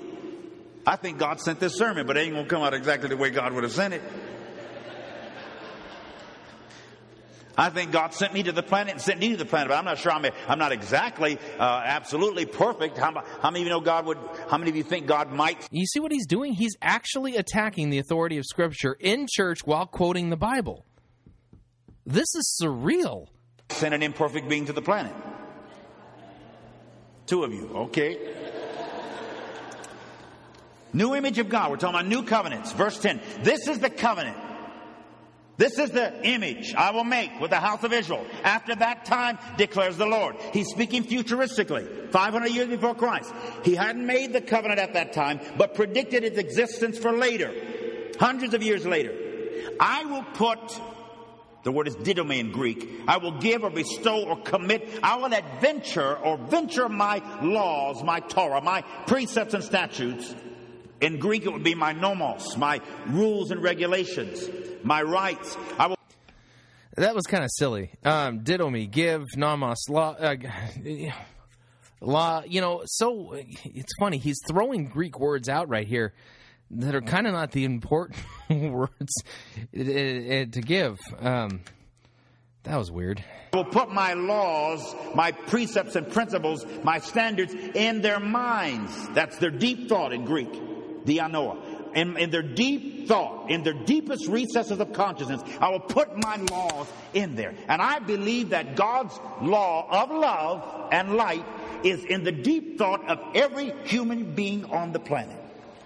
Yeah, but the law only accuses us and shows us that we're sinners. Purpose of the law, show us our sin. Talk to me, somebody. I will put it in their imagination. I'll put it in their understanding. I'll put it in their inner knowing and write it. The word is epigrapho in Greek, which means I will inscribe.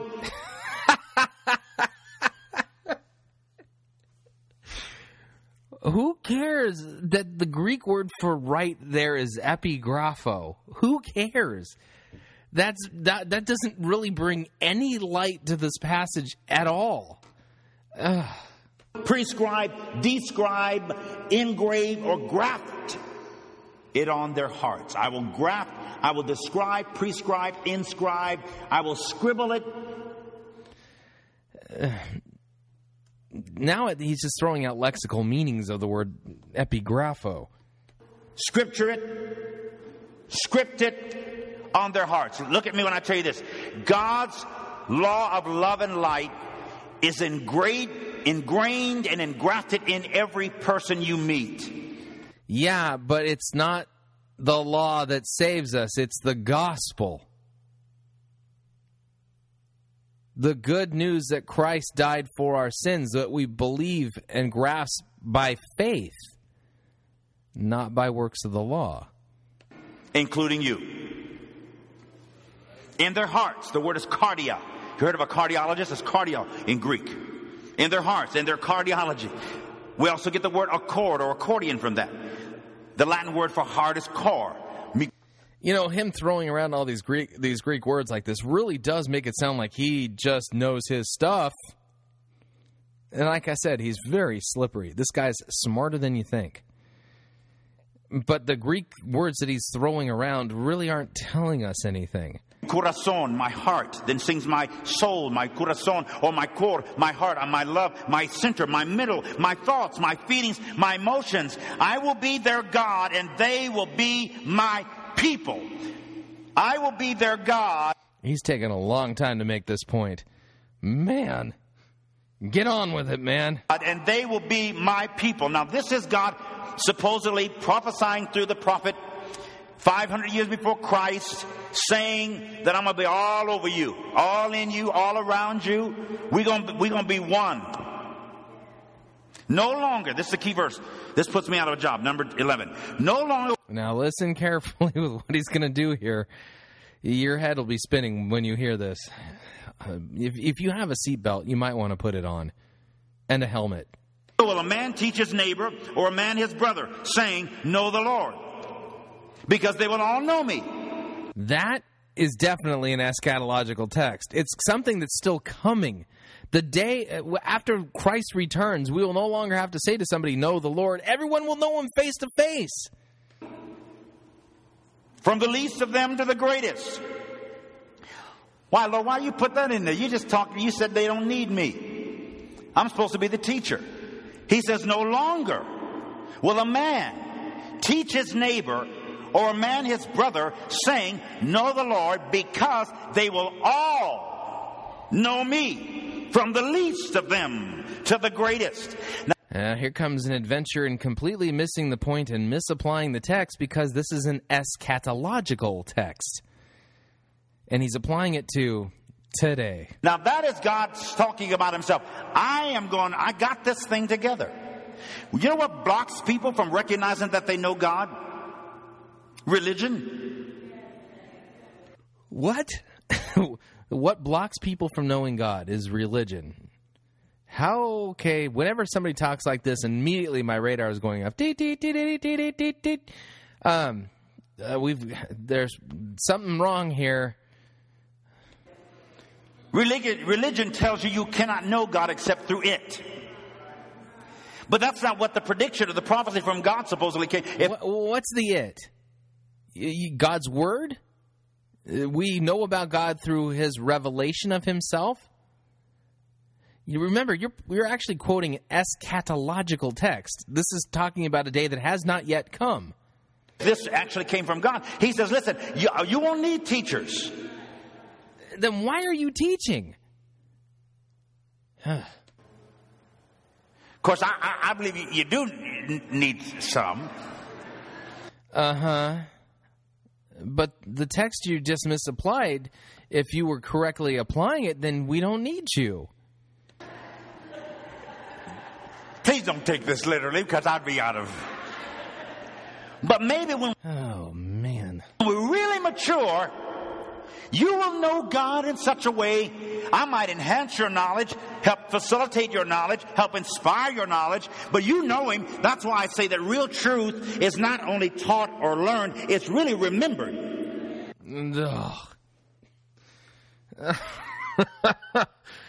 Oh, man. So the real truth, all this truth about God, you already have it in there. You just need to remember it. Apparently, you're born with spiritual amnesia.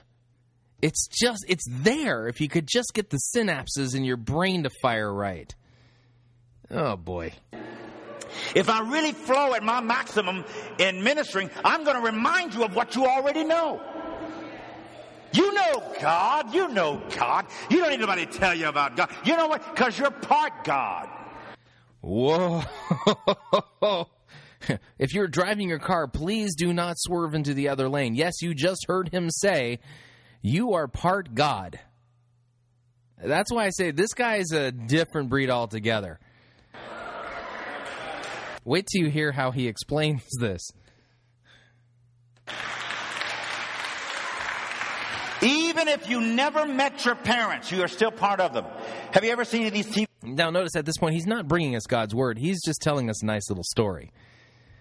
TV programs where they find twins that were separated at birth, and then they meet 30, 40 years later, and they still have the same genetic makeup, the same chromosomes. They married men with the same name, same job, or vice versa. They're basically doing the same kind of thing. They like the same things because they're inextricably connected, even if they don't know it. You are part of God. You're a parcel of God. You're a participant of God, whether you know it, whether you like it, whether you believe it or not. There's nothing you can do about it. Apparently I'm a participant with, delusions of deification and grandeur. Yeah. You are part of your parents, and you weren't there when it happened. You became, when your mom and dad came together, 300 or 400 million microscopic seed chased the one egg your mother released. All of them died except the one that fertilized the egg. You've heard me say this. When the egg was fertilized, instantly your genetic code was established. Your DNA was stamped on every cell in your body. Even if your mom and dad were not married. Even if it was a one-night stand and both of them was drunk. And how does this prove that we're gods again? Which is obviously the case with a few of you. You're still here. You're still here. And your name is your title. It's not who you are. You're beyond the title or the appendage somebody puts on you. Oh, hallelujah. How can I say hallelujah to that? Because what you're saying isn't found in God's word. You're rolling your own theology here, Bishop Pearson. You're not what somebody else calls you. You're what God calls you. And where does God say that I'm a god? What God inspires you to do and become. Don't be the accidental. You be the essential. Let's see. Before me, no God was formed. That's Isaiah chapter 43, if I'm not mistaken. Hang on a second here. God and... Doing a little search here. I may not have it in this. And before. Okay, I want this from the Old Testament or from all text. You are my witnesses, declares the Lord, and my servant whom I have chosen, so that you may know and believe me and understand that I am He.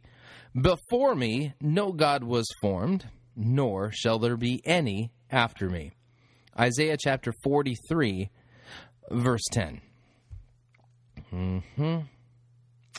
Isaiah chapter 45 says, For thus says the Lord, starting in verse 18, For thus says the Lord, who created the heavens and the earth. He is God, who formed the earth and made it. He established it, and He did not create it empty, and He formed it to be inhabited. I am the Lord, and there is no other. Okay, so God's Word says that there's no other God except for the one God. All right? Immutable, permanent, unchangeable, essential use. You just said that God's unchangeable, yet we need to have a new vision of a new version of God? Self-contradictory. Turn to somebody and say, you have no idea who you're sitting next to. If you really knew who I was. Come on, say, if you really knew who I was. You'd give me a tenth of your income. Oh, wow. Okay, that was blasphemy. Folks, if you ever wanted to know what blasphemy sounded like, that was just it. He just led people in telling their neighbor, if you knew who I was, you'd give me a tenth of your income. As if you're God. Wow. Okay, head, stop spinning. And bless me all the days of your life. Because I came from God Hey, I came from God. Verse 11, no longer will a man teach his neighbor or a man his brother, saying, know the Lord, because they'll all know me from the least of them to the greatest. For I will... You know, at least he has that in common with Deepak Chopra. When he sits on the same side of the debate table regarding Satan, at least we know that both of them think they're gods. Forgive their wickedness and remember their sins no more. That's the day we live in. Look at me when I tell you this. God does not remember sin. He doesn't make note of it. Yeah, the thing is that if you don't have faith in Christ and his promises, then you're still under God's condemnation. You remember the whole sheep and the goats punishment there in Matthew? Goats on the left, sheep on the right. Goats, he says to them, depart from me into eternal punishment. How would that happen if... Well, never mind. We do. I mean, why bring up the Bible? I mean, now, seems kind of like a moot issue. Our conscience reminds us when we violate it, our own self dictates. We self-interrogate. And God says, I'll remember their sins no more. If God says, I'll remember them no more, does that mean except till the judgment day, then he's going to bring them all up? I won't remember your sins no more. Oh, it's judgment day. Wait just a minute. I got a whole list of them down here. Yep. Somebody go get my book. Yeah, the thing is that really only applies to Christians. Christ died for the sins of the world, yes, but not all are saved, because not all have faith. Go get my book. He clearly says, I'll remember them no more. Verse 13, by calling this covenant new, kainos in Greek, fresh or regenerate, rather than in age or chronology. Slippery, smart, snaky, wrong. By the way, what was the first... what was that deception of the snake? God doesn't want you to eat that fruit because he knows on the day that you live, you become like God, knowing good and evil. This is the lie from the garden about you being like God. So we got a satanic snake behind a Christian pulpit preaching satanic themes. Wow. He's not talking about chronological time. He's talking about in freshness. He has made the first one, the first covenant, the first God or image of deity, obsolete. And what is obsolete and aging will soon disappear. Look at somebody say, let it go. The angry, coarse, harsh, vindictive, vengeful, distant, cold, mean, wrathful God, that image is obsolete. Let it go. It's not going to be obsolete for those whom Christ says, depart from me into eternal punishment. Which, by the way, from the sounds of it, is going to pretty much be everybody in your congregation, including you. It's disappearing. That's why folks call people like me heretics. What's up? They don't want to let go of that old image. No, they call you a heretic because you are. You're not teaching what's in accord with sound doctrine, and your doctrine absolutely contradicts God's word flat out. We want to be gluttons for punishment. It's like a lady that lives with an abusive husband and can't let him go.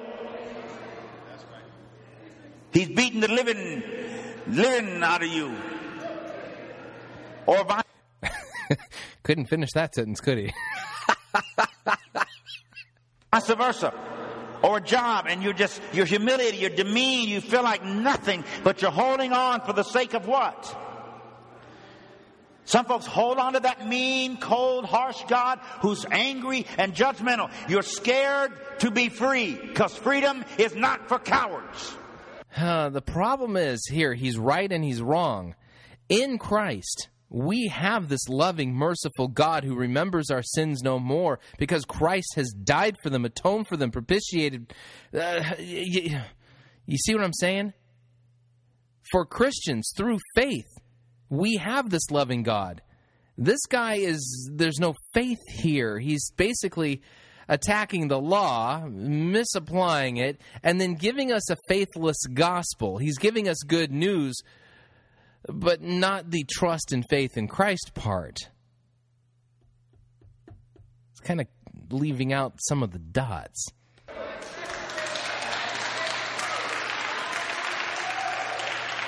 You think if you're free that you're hell-bound because you don't trust your humanity, forgetting that God created you a human. He knew your capacities. I saw somebody the other day, and I don't want, this shouldn't be your practice, on television. I forget the exact setting, but there were two young men, and one turned and just cussed the other one up and down, called him all kind of whatever. And the other one did it back to him. They were loud. They didn't look around. They didn't do it sneakily. Then they walked up together and had a beer or something. And the words were pretty poignant. It was something I would never say to a friend. But I heard the Holy Ghost say, are you that free? Okay, so he undermines the scripture, claims that he's God, and then the Holy Ghost talks to him directly. Oh boy. I said, free from sin? What you mean? Free and sin. Now listen, this is very important. He said, are you that free? I'm thinking, what do you mean, Spirit of God? Could you, not that I want to or would, could you cuss somebody out like that and just walk away and have a hamburger and not feel like I'm going to open up the earth and swallow you? And I said, no. Have you ever thought about it? Yes, yes, yes, yes. Why didn't you do it? Because it's wrong? Well, first of all, it ain't right. It's not Christian. It's certainly not pastoral. And I don't want to die and go to hell, and I don't want to give people hell, and I want to keep the image up. He said, you're not free. Oh, boy. And so the Holy Spirit's sitting there condemning this guy for not being free enough to cuss someone out. So does the gospel make it so that we're free to sin? Or are we free from sin? Read Romans 6 if you're not sure. Well, I'm free from sin. I didn't cuss. Yeah, but you're not free. Because if you were free, you would do what you think to do and still know I'd love you. That doesn't mean you are going to go around doing crazy things. Whoa. That's some deadly advice there. Antinomianism. Wow. Let's just turn Jesus' death on the cross into a complete license to sin because God's going to forgive you anyway. Whoa. But the reasons why you don't do them would change. Talk to me. The reasons why you don't do them would change. I don't know that freedom yet. I'm scared of it. Because I might cuss somebody out. And I don't know the lingo as well as some of you do. Oh, you're a sinner. I'm sure you could wing it if you needed to. But I'm willing to take some cussing classes. Somebody could teach me something. I guarantee you don't need them. I'm sure you could do just fine all by yourself. You're a sinner by nature, just like the rest of us. I got some trainers up here in the choir. It's like the first time we did evensong here at Trinity before we were actually meeting regularly here. And they had a reception for us after the service. And they drink wine. They're not ashamed to drink wine. They don't hide it. They have all kinds of wine. The table, and I had gotten up in this pulpit and talked about how free we are, and that Jesus had, first miracle, turned water into wine. And, I was basically saying I don't consider drinking a sin anymore, but I don't habitually drink. I don't regularly drink. But I thought there was some of my transition into freedom. Then we went back here to one of the parlors, and they had a whole table set up just with all kinds of rich wines. Of course, they gave me a glass of Perrier. I was still a little hot. Nobody drank. Of course, none of our people did. We were just standing around the wall till my dad, my 70, the 77, 78-year-old dad went over there and got a drink. Daddy used to drink heavily in his, 50 years ago. He doesn't drink much today, but he went over to the table and got a drink. Them Negroes hit that table.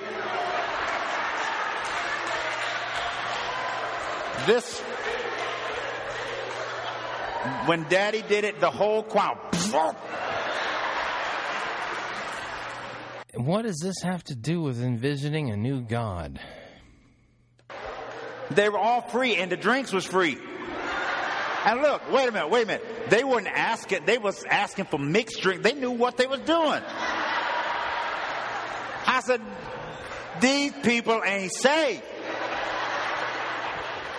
It was stunning to me. I mean, the whole choir hit that table. And I thought, I'm sitting around here. Now, keep in mind, this is the guy who's going to be sitting next to Deepak Chopra arguing against the existence of the devil. Thinking all these folks don't know nothing. They're all naive. They're all backsliders. They're all been in shit. It was amusing to me. And somebody came over and handed me a glass. Some white wine. And since I talked all this bull, I said, sure, I'll have a glass. But you sip wine, don't drink it. I was hot and sweaty, and I thought it was Kool-Aid. A few minutes, everything was moving slowly. The room starts spinning. I said, y'all mind if I sit down just a bit? Yeah, I'm beginning to agree with some of those theologians who are complaining about this upcoming debate on ABC. That it's going to be a battle of lightweights. Maybe they should be doing biblical mud wrestling. I mean, man. I broke out in a sweat. I did. And it was beautiful, beautiful, beautiful. Now, when are you free? And now, the Bible says don't use your freedom as an opportunity to indulge your sinful nature. But what I'm saying is... Yeah, but you just denied that we had a sinful nature.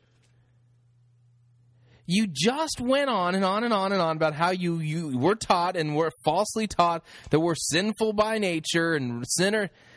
And you just quoted a passage and said, don't use this as your freedom as an opportunity to indulge the sinful nature? Can't have it both ways, Pastor. I mean, Bishop, whatever you are.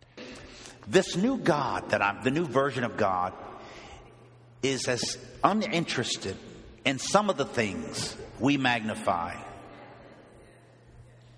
as, in fact, he doesn't even see a lot of the things that we amplify. And this new God that you're describing, not familiar with him, I don't even think he exists. I'm pretty sure this is a God who isn't even there, like Baal. I'm sure if we were to shout at him, he wouldn't hear us because the lights are on and ain't nobody home. Make major. I'm not talking about careless living, riotous, promiscuous living. Here's how you avoid sin. You lose interest in it. You stop glamorizing it. You stop emphasizing it for what you make the issue. Oh, yeah, that's just a piece of cake to do. How about confess it and receive forgiveness? You make the idol. And a lot of the things you call sin, God does not regard as such. That's why Jesus could drink so much wine, they call him a wine bibbler. And could eat so much food, they call him a glutton. He partied hardy. He was out.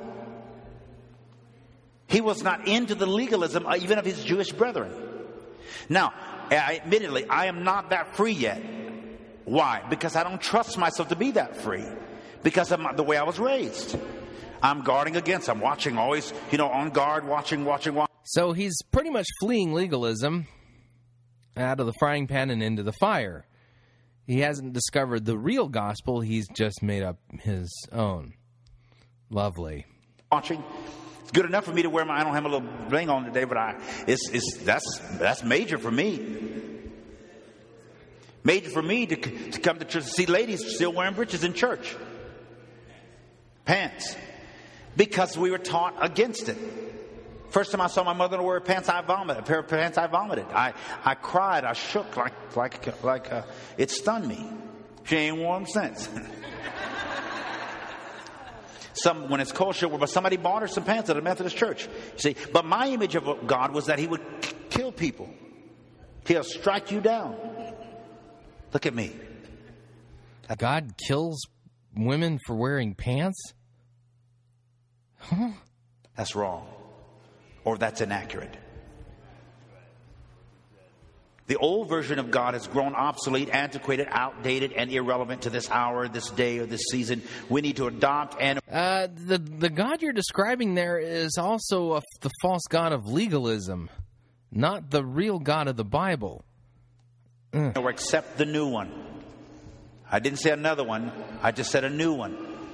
No, really. The difference that makes no difference is no difference at all. The new one that you're describing isn't the one in the Bible, so it is another one. Not new in the sense of time, because God doesn't change chronologically. God is timeless, or not subject to time or even space. No, He's unchangeable. He doesn't change. It has nothing to do with time. It has to do with the fact His character is the same yesterday, today, forever. We need a new version and a vision of God in the sense of image and perception. Indeed, a kinder, gentler God, one without anger, wrath, judgmentalism, one we... So we're just going to arbitrarily get rid of the stuff that we don't like about God, the judgmental and wrath part. But the Bible is clear that God does judge and that His wrath is real. And when Christ comes back, we're going to see some of that. Can walk and talk with in the cool of the day as Adam did. Adam and Eve ran and hid from God after they sinned and disobeyed Him. But notice how God came looking for them anyway. He didn't turn away from or abandon them. The only reason they were... He kicked them out of the garden. You remember the ground being cursed, women having pain during childbirth? You know, that stuff. Oh, and then you're going to, from dust you are made and dust you'll return. The whole death thing, too. Banished from the garden was so that they wouldn't eat from the tree of life and live forever in that fallen state. Hello, remember the cursing of the ground, pain, childbirth, that stuff? Even though they sinned, God still came looking for them. But they hid, according to the document that we call Scripture. People still hide. Nothing my son or daughter could do could ever make me stop loving them. I might want to knock them into the next world. I don't now. But when they get older, kids do things that disappoint you and hurt you. And you're not correctly telling us about God's law and the gospel. You're just kind of going off on your own, giving us your own thoughts as to why we need a kinder and gentler God. But we have a kind, loving, and merciful God in Jesus Christ. For in that while we were yet sinners, Christ died for our sins. Christ is offering us full and complete pardon. The clarion call of the gospel is repent and believe the gospel. It's good news. Christ died for us. Familiar with it? Ever heard of it? And parents go through that. My kids are very young, so I don't have any major, I hope I never do, major deals. But there's nothing my kids could do for me to permanently cut them off and send them to some torture chamber. In fact, if they went to prison, I'd be trying to get them out, trying to work a deal, talk to me. Well, that's great. Christ actually took care of us. He died for the sins of the whole world. Yet there are some who just won't. Somebody. How many of you do the same thing? You keep putting up with stuff. God keeps putting up with you because He loves you unconditionally. And His love is what drives Him to do that. So as we get a new image of God, a new vision, a new version, see Him as loving, as your friend, as approachable. And I'm only through Christ. Only through Christ.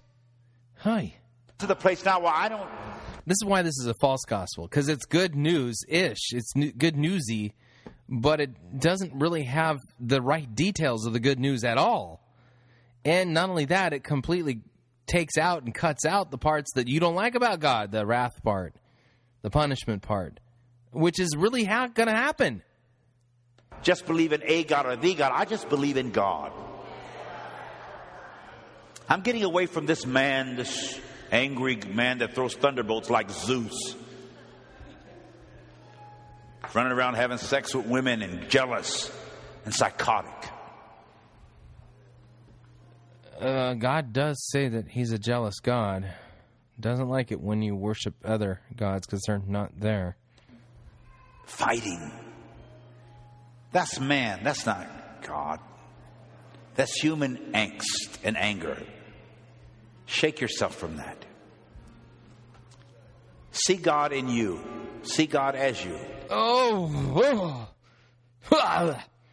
See God as you? No, I'm not God. God and I are two different beings altogether. I ain't God. Thank God I'm not God. Be blessed. Be enhanced. What? All the end of the world freaks are going to have a fit over what some of them may hear me say tonight. Oh, can't wait to hear this. They're going to be tormented by the fact that I don't buy into that left behind concept where God abandons billions of peoples and yeah, I don't believe in the rapture either. So what? Trains start jumping tracks and buses fall off cliffs and planes fall out of the sky and God's violent and... Yeah, that's not the big problem. The big problem is you don't even believe that God's coming in judgment. Hello? Yeah, that's a good place to clap. Where did we get that image from? The Bible never says end of the cosmos. It only says end of the aeon, which means age. You know why we've been waiting 2,000 years for the world to end? It's not going to end the way you think. I hope this one ends, this religious arrogance ends. So if you actually believe the Bible and believe in the loving and wrathful and just God, then, well, that's just religious arrogance. Lovely. And that we have a new consciousness. That's why I say, I want you to go to the islands and swim in lagoons and sit under waterfalls and smell the lilacs. We're going to get some cruises up and we're going to take you all to places you've only dreamed to go. And when it comes time, you're going to have the money to go. You're going to love this world and you're going to enjoy this world and you're going to enjoy your life in this world. Notice how Satan makes his victims always very comfortable. That's the best thing to do because that way they don't see the destruction coming. And you're going to stop fretting it. Mr. Saxon, who called me last week, is the same man who produced An Inconvenient Truth with Al Gore. He asked me to go see it, so I did. He said, we want to do that same kind of documentary with your life. He said, the man that works with me is number 2 in eBay. And he has deep pockets, and he just wants to do human interest stories. Stories that preserve the planet. Stories that emphasize the dignity of humanity. I said, man, that's right down my alley. Let's talk. I'm not afraid of the second coming because I am the second coming. You are the second coming. Oh, whoa. By the way, another clear instance of blasphemy. Oh, man.